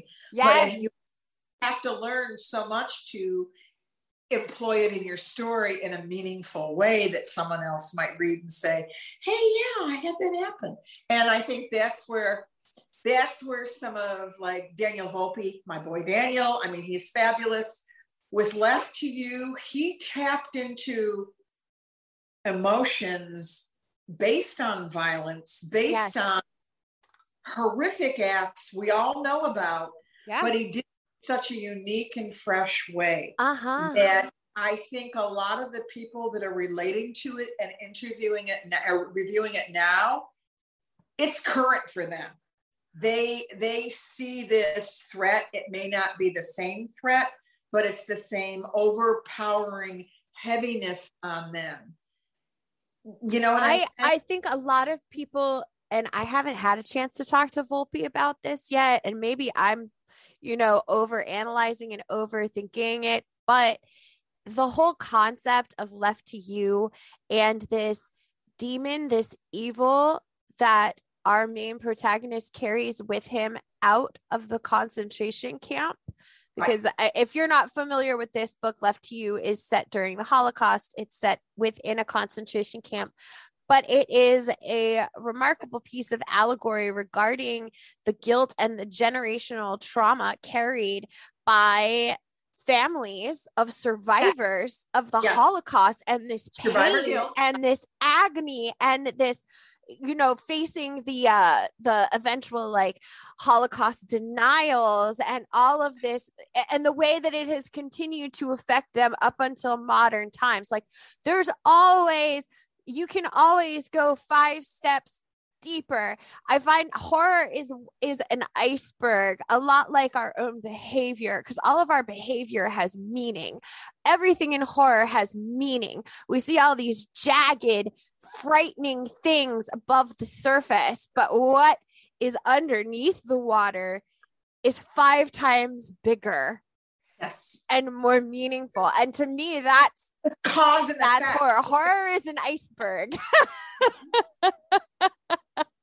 I had to bring that book up because it's such a perfect example of what we're speaking to, and why horror and the effect it has and how it can heal, and how the demons may be internal, the demons may be external, the immediate threat that humans of any persuasion feel, what they're dealing with. Is it real? Is it manifested? Is it psychological? Yes. Is it normal? Is it, and in some cases, it's all of the above. Yes. And that little book, little novella, hit on all of those points at a level that it's rare to have that kind of emotional response brought out to something. Yeah. It's basically rooted in horror and is horror. Yeah. Yes, so absolutely. And that's why horror, Marian. That's why we do it. That's why we write it. That's why we read it. There are lessons to be learned. There are life lessons. And they're 100%. Yes. Now, that being said, are there any other literary genres that you would be tempted to dive into at some point? Or do you just feel like this is your home? This is where you're meant to be? This is my wheelhouse. This is what I love. I have been asked a couple of times if I would consider doing other things. I've been invited into pieces of work that kind of went into other things. And of course, you always get that, why can't you write something everybody would enjoy reading? Because I know at least 20,000 people who are going to enjoy reading this, so y'all can kick rocks. Exactly. But I think what they refer to is conventionally more acceptable cocktail discussion stuff. My husband is so proud of me. He'll say, "Oh yeah, my wife's an author." And they're like, "Oh yeah, what was she?" And it's so funny because people tend to pre-qualify, of course. But oh yeah, what'd she do? Put a book? She self-published? She put a book on Amazon? No, like we have boxes of books. She's been published like going on 25 times. That kind of thing. He's so proud of that. But to that point, he'll tell people, they say, "Oh, what's she write? Is she writing like the next Lonesome Dove? Is she writing?" He's like, "No, she writes horror." I've got him to say dark speculative fiction because that doesn't scare him off as fast. Right. But he's like, "Oh, hell no." He said, "She writes down and dirty stuff." He goes, he's proud of it because he thinks there's a power in it. He thinks there is, but he also believes that sets me apart. He thinks that because, and he knows my intelligent level, and he knows, he gets this about me after all these years. But there is a power in it. The only other thing I might consider is a YA, only because I love that it's now becoming a lot more popular. That people are allowing and encouraging. And, we deal with so much of this controversy about banned books and educational systems and what's acceptable and what isn't. And there's so many people that are choosing to give their children a different type of education and expose them to the work of Neil Gaiman and Edward Gorey and all these other, Goosebumps and the things that we love, things that we, there's nothing like a Coraline. There's nothing like a Nightmare Before Christmas. But I think within that genre, there's still so much room. And I think there's such a fine line to do it well. There is a possibility that at some point I may try something along those lines. But in terms of any other genre, I'm going to say no. I'm just not into fiction. I am not into nonfiction. I just don't have the interest. In order for me to craft the characters and tell a story, there's going to have to be a little bit of an element in there of darkness or contemplation or horror. I personally would love to see you do some YA horror. I would give those books to my children in a heartbeat. I love that YA is becoming more dark and more confrontational, because I think for quite a few decades, our adolescents and our children were authors were taking their ability to process and to handle heavy stuff for granted. They were minimizing. It was whitewashed. It really was. Yeah. We were babying them. And especially now, after all of the trauma that we have as a society and a culture have experienced over the last few years, these kids are looking to go into something that's going to force them to confront heavy stuff, to confront their feelings, to confront their fears, because they've already lived in terror. Well, we've inflicted it on them. We have inflicted it on them. And now everybody's like, it's kind of like, there's that great line. I love the book and I love the movie Cold Mountain. And there's that great line, Reese, who was it? You know who I mean? Oh, not Reese Witherspoon, the other one. Renee Zellweger. Yeah. It's dealing with the Civil War. And she says, they make it rain and then they wonder why they're wet. They cause this war and then they wonder why this is happening. And I think in essence, we caused this, and now our children are acting and reacting and acting out and not knowing. I mean, I've seen it in my own family. I've seen it with the kids in college. I've seen it with so much of it. My friends that are educators and professors, they are struggling right now. And when we say YA, it can mean anything from elementary on up. I know J.C. Alexander put out that Attack of the 3D Zombies recently. Yes. Teacher, and oh my God, I love it. I want my niece to read it when she's a little bit older. I mean, basically, the cautionary tale in that is, this is what can happen if you sneak off to go to the movies when your parents tell you not to. Yeah. You may spy zombies because the zombies come alive because of some event or something. But I think that it's a genre that right now in particular needs to be explored. And I'm thrilled that it is opening up. They did just proclaim that there will be a Stoker Award issued in that middle grade genre going forward. Oh, that's great. Yeah, that's recent. I want to say within the past month or so. And I know all the awards are controversial and we can get it, that's a whole other whatever. Let's celebrate people however we can. Exactly. And it's the fact that they created that category to me was huge. It shows there's a need. It shows that it's why people want to read that. D&T is kind of in the forefront. I give Dawn all the credit in the world. Oh my God, Dawn Shay.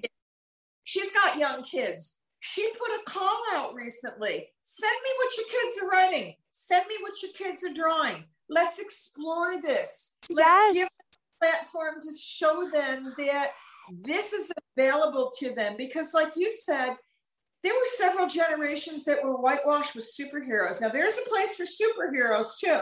Because everybody needs to believe that there's somebody who's going to swoop in and save them. even though my personal superhero is, of course, the dark, conflicted Batman, always will be. I'm actually looking forward to Robert Pattinson. I think he's going to kill it because he's moody AF. You know what I'm saying?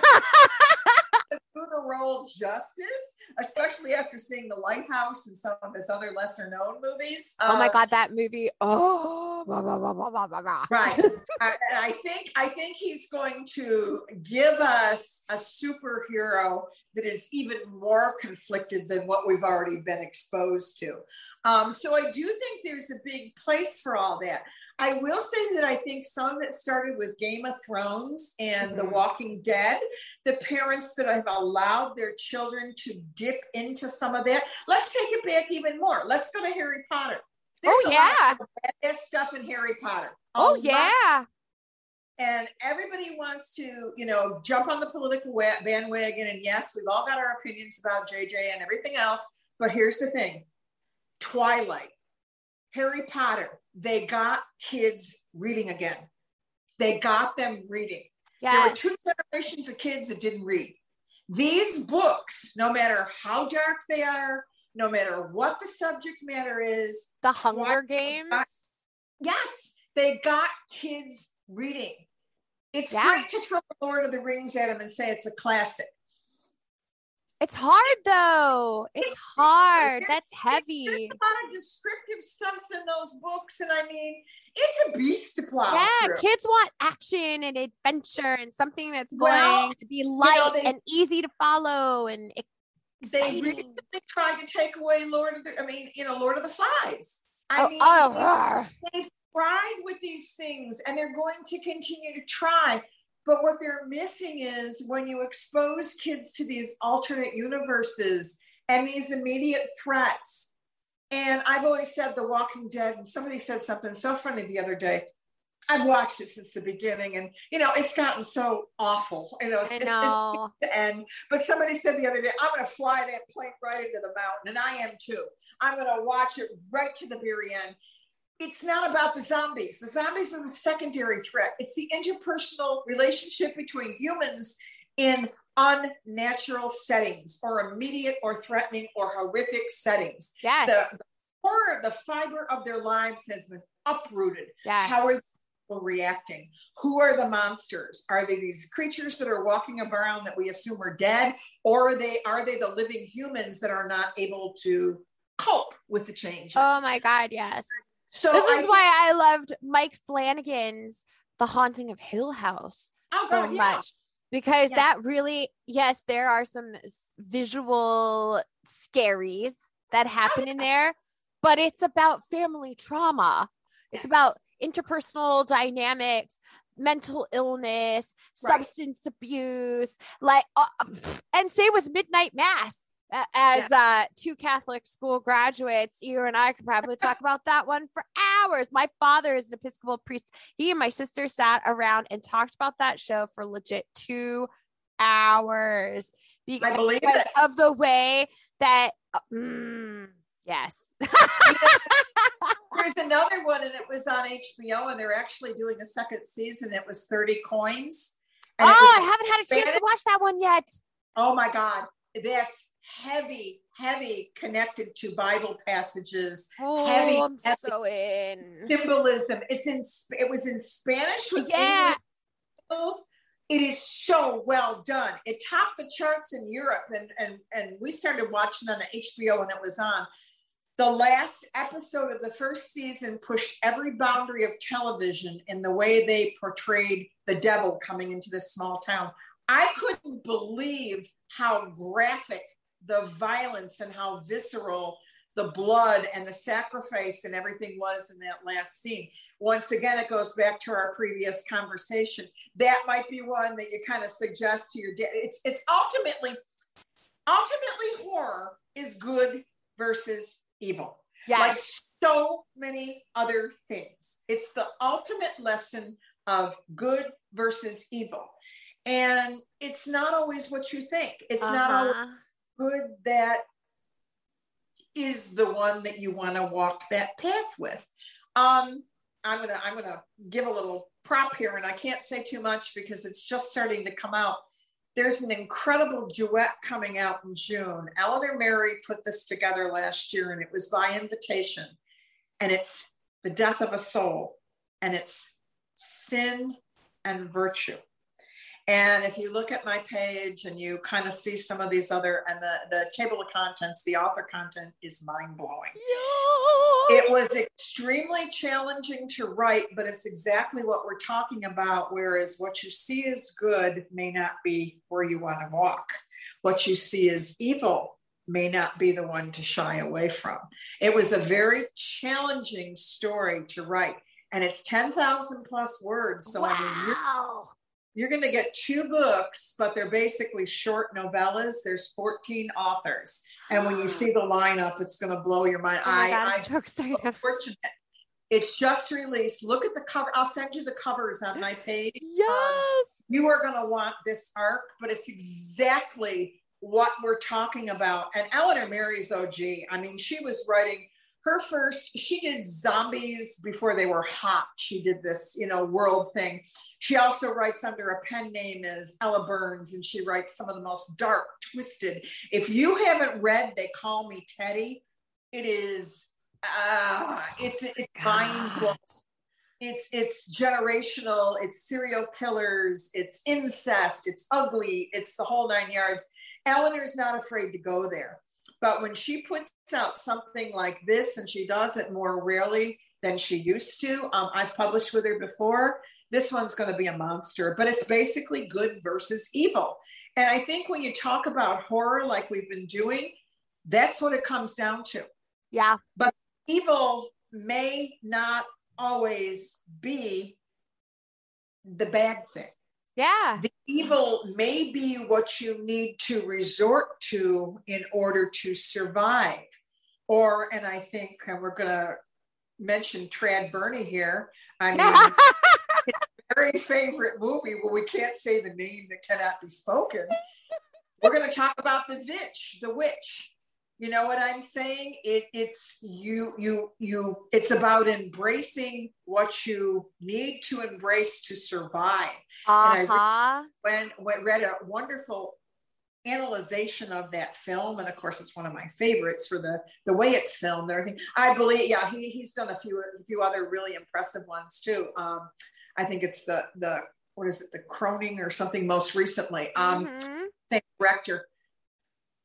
She followed that path, and it goes back to the puritanical, to the manifestation of every time. They said she was the only one that looked back when the family was leaving. And the fact that she looked back on her own life when they were leaving was enough for the devil to see she had doubts about her faith. Mm-hmm. And the fact that he swept in the form of Black Phillip at that point, because she, the young woman, was the only one. And I watched the movie again to see this point. It was a very cerebral discussion. It was like somebody was analyzing it. She's the only one who looks back when the family is driven out, because she had regrets. She wanted the comforts of her life. Do you want to wear pretty dresses? Do you want to taste butter? Yes. She was the only one whose faith was not steadfast. Mm-hmm. And as we all know, she's the one that embraces it and ultimately is the survivor where others fail because of it. So it's not always the darkness, the light that will allow you to survive.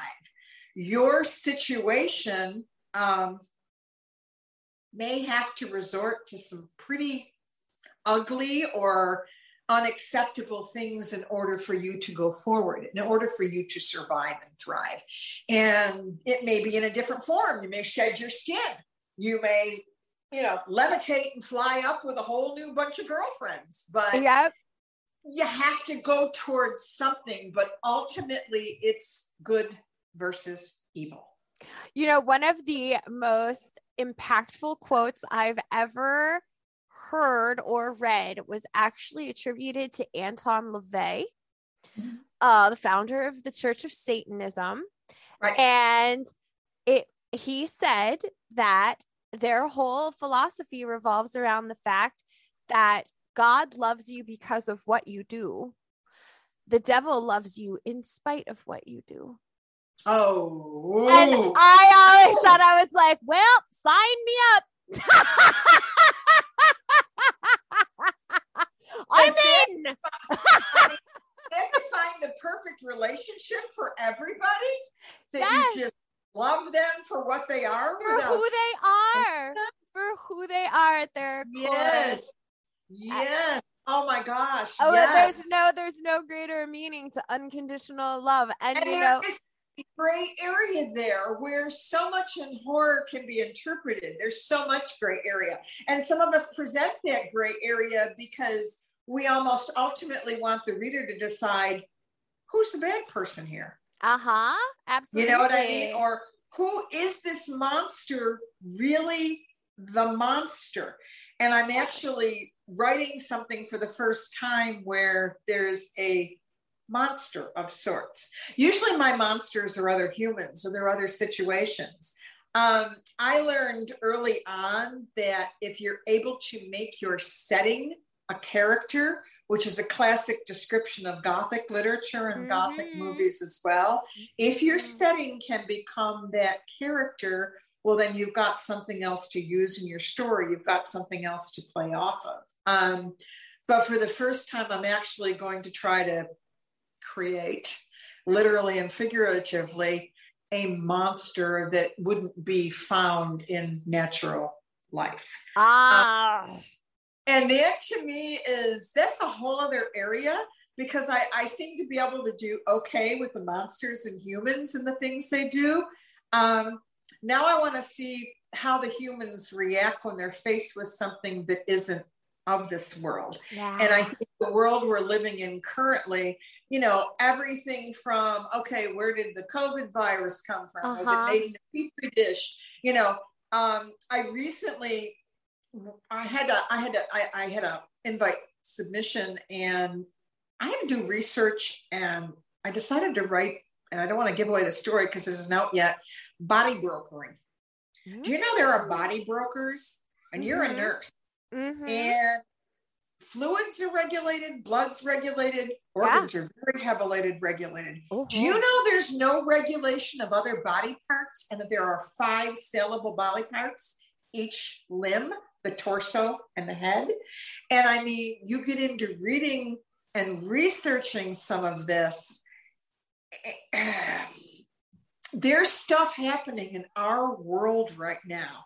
And if you Google body brokers, and it was actually, I tapped into it from a story that was in the BBC News about an elderly man whose family donated his body for science because that was what he wanted. Now, there's actually a body farm in San Antonio, which is the closest big city to me. They use it for your forensic research and that type of thing. Fascinating. But no, you can't go visit the body farm. You can walk around the perimeter. Are they going to let you go in and dig? Oh, hell no. You know, it's biosuits from head to toe, and it's strictly controlled research. But we've also got the Southwest Research Center in San Antonio, which is groundbreaking for some of the things that they discover there through their experimentation and their processes. But if you get into some of these situations, and it was a story about an elderly man whose family donated his body to science, there's no regulation as to where those body parts end up. Yeah. And now individuals can, in fact, and of course, there's always unscrupulous morticians, funeral directors, other people that handle the deceased. There is stuff going on right around us where these body parts are being brokered and being used and being artistically employed. And I had no idea, Marion. It wasn't until I came up with this idea for a story, having read this, that the family over in, I don't know if it was Ireland or Wales or someplace, was suing because their father basically was sold. I mean, he didn't go for some grand and glorious improvement on the human race. Basically, he was chopped up and sold to somebody that wanted to in their living room. Yeah, he was pieced out. Do that. So, I mean, to me, these monsters that are among us, the opportunists among us, the ones that are preying, are a whole other level of monster that needs to be tapped into. And they're as ugly as a Wolfman transformation Absolutely. or a Frankenstein or our classic monsters. There are monsters among us, and we've got a new description. We've got a new characterization of monsters because of the world we're living in. Yeah. I didn't know any of that. I mean, in your profession, you probably, you read these scientific reports and stuff. I mean, I went into the living room screaming. I was like, do you know you can sell body parts? And Mike's like, yeah. And, he raises cattle. It's their commodities to him. They're nothing to him. He takes real good care of them and then they're gone, that kind of thing. But they're actually, you are allowed by law. There are no regulations on this. To me, that's a new kind of monster that is preying on families who are indigent, or they're honoring their parents' wishes or their family members' wishes to have their body donated to science. They're going to end up in a body farm or used for experimentation that's going to find a cure for cancer. Yes. There are monsters out there. Absolutely. And this is, to me, something that's real interesting going forward. I can't wait to see where that goes. It's given us some new ammunition. Oh yeah. Well, Ruthann, if people would like to contact you directly, where is the best place for them to do so? What do you prefer? They can find me anywhere. I do have an active website, www.ruthannjagge.com. I try to update it. I have an Amazon author page. You can find all of my work there. I am active on Facebook, which drives me nuts, but it's the devil we love to hate. I'm on Instagram, which I really enjoy because you can do your visuals and it's kind of neat there. And I am on Twitter, which I believe is the devil, but I made some nice contacts. And I will tell anybody that's interested in breaking into the genre or breaking into writing in general, there are a lot of generous people who do post their calls, who do post their submission windows. There's a lot of information to be found on Twitter. There's no reason for you to get caught up in the drama or politics or anything else, because on my feed, I pretty much see only relates to what I do. And wonderful people, and you see new releases, but you can also get a leg up on some of the stuff that may be coming. So a lot of the publishers have a presence, and they will say, oh, this is going to open, March. This is going to open May 1st. We open for novel submissions. One of the biggest things I think a lot of us are asked are, where can I send my work? How do I get publishers to see my work? Who's submit? Twitter is probably your best source for that. There are a lot of groups on Facebook. You can take them with a grain of salt. Books of Horror does not really go into a lot of the subcalls and things. I find most of the accurate and the best information comes from Twitter. It's fast and furious. What is your Twitter handle? I am Redhead Writes, REDRITES, Writes, Redhead Writes at Twitter. Perfect. It's pretty much easy to find me. I'm very approachable. Just shoot me a message. This is true. I believe you can also. I'm not cheap. My husband will attest to that. You guys are the best. I mean, I've loved y'all since hello. I see what you do just getting bigger and bigger and better and more exciting. Oh, thank you. I know you've got some guests coming up. I don't even know how Christina's going to get through Chandler. I know. He's coming up next weekend. This 2 months of buildup. She is probably, I will be surprised if she can get through it without hyperventilating at this point. But I know she's doing her homework and preparing. And there's just so much good stuff available, so many good things going on. And thank you all. Blast.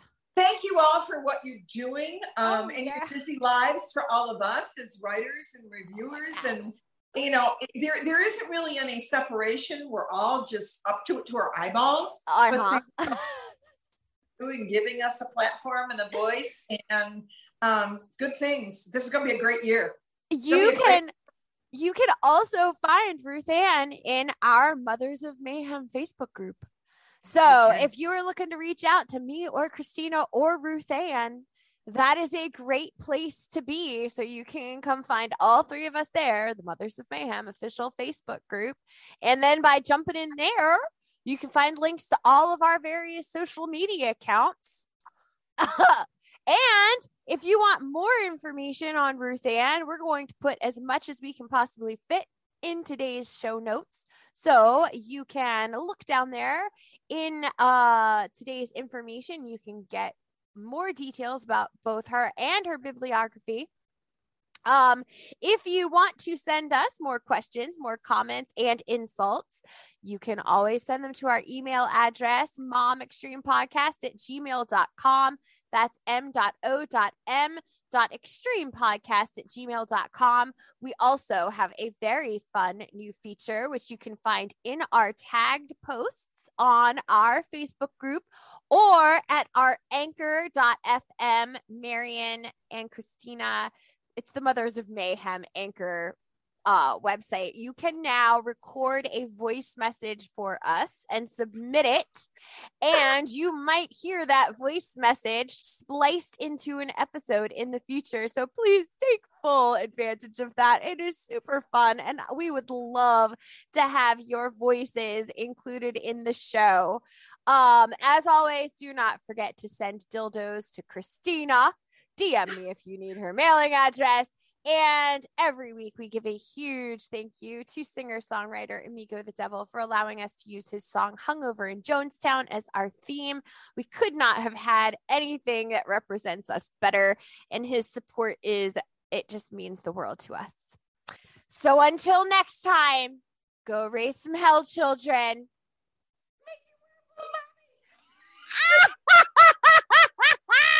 Make your weird book mommies proud. We love you. I love you to bits, Ruthann. Thank you so much. Thank you, darling. For being here. Love you. Bye-bye. Yeah, I love you too. Bye, guys. Bye. Life is a joke, and death is the punchline. Oh, la, la, la, la, la, la.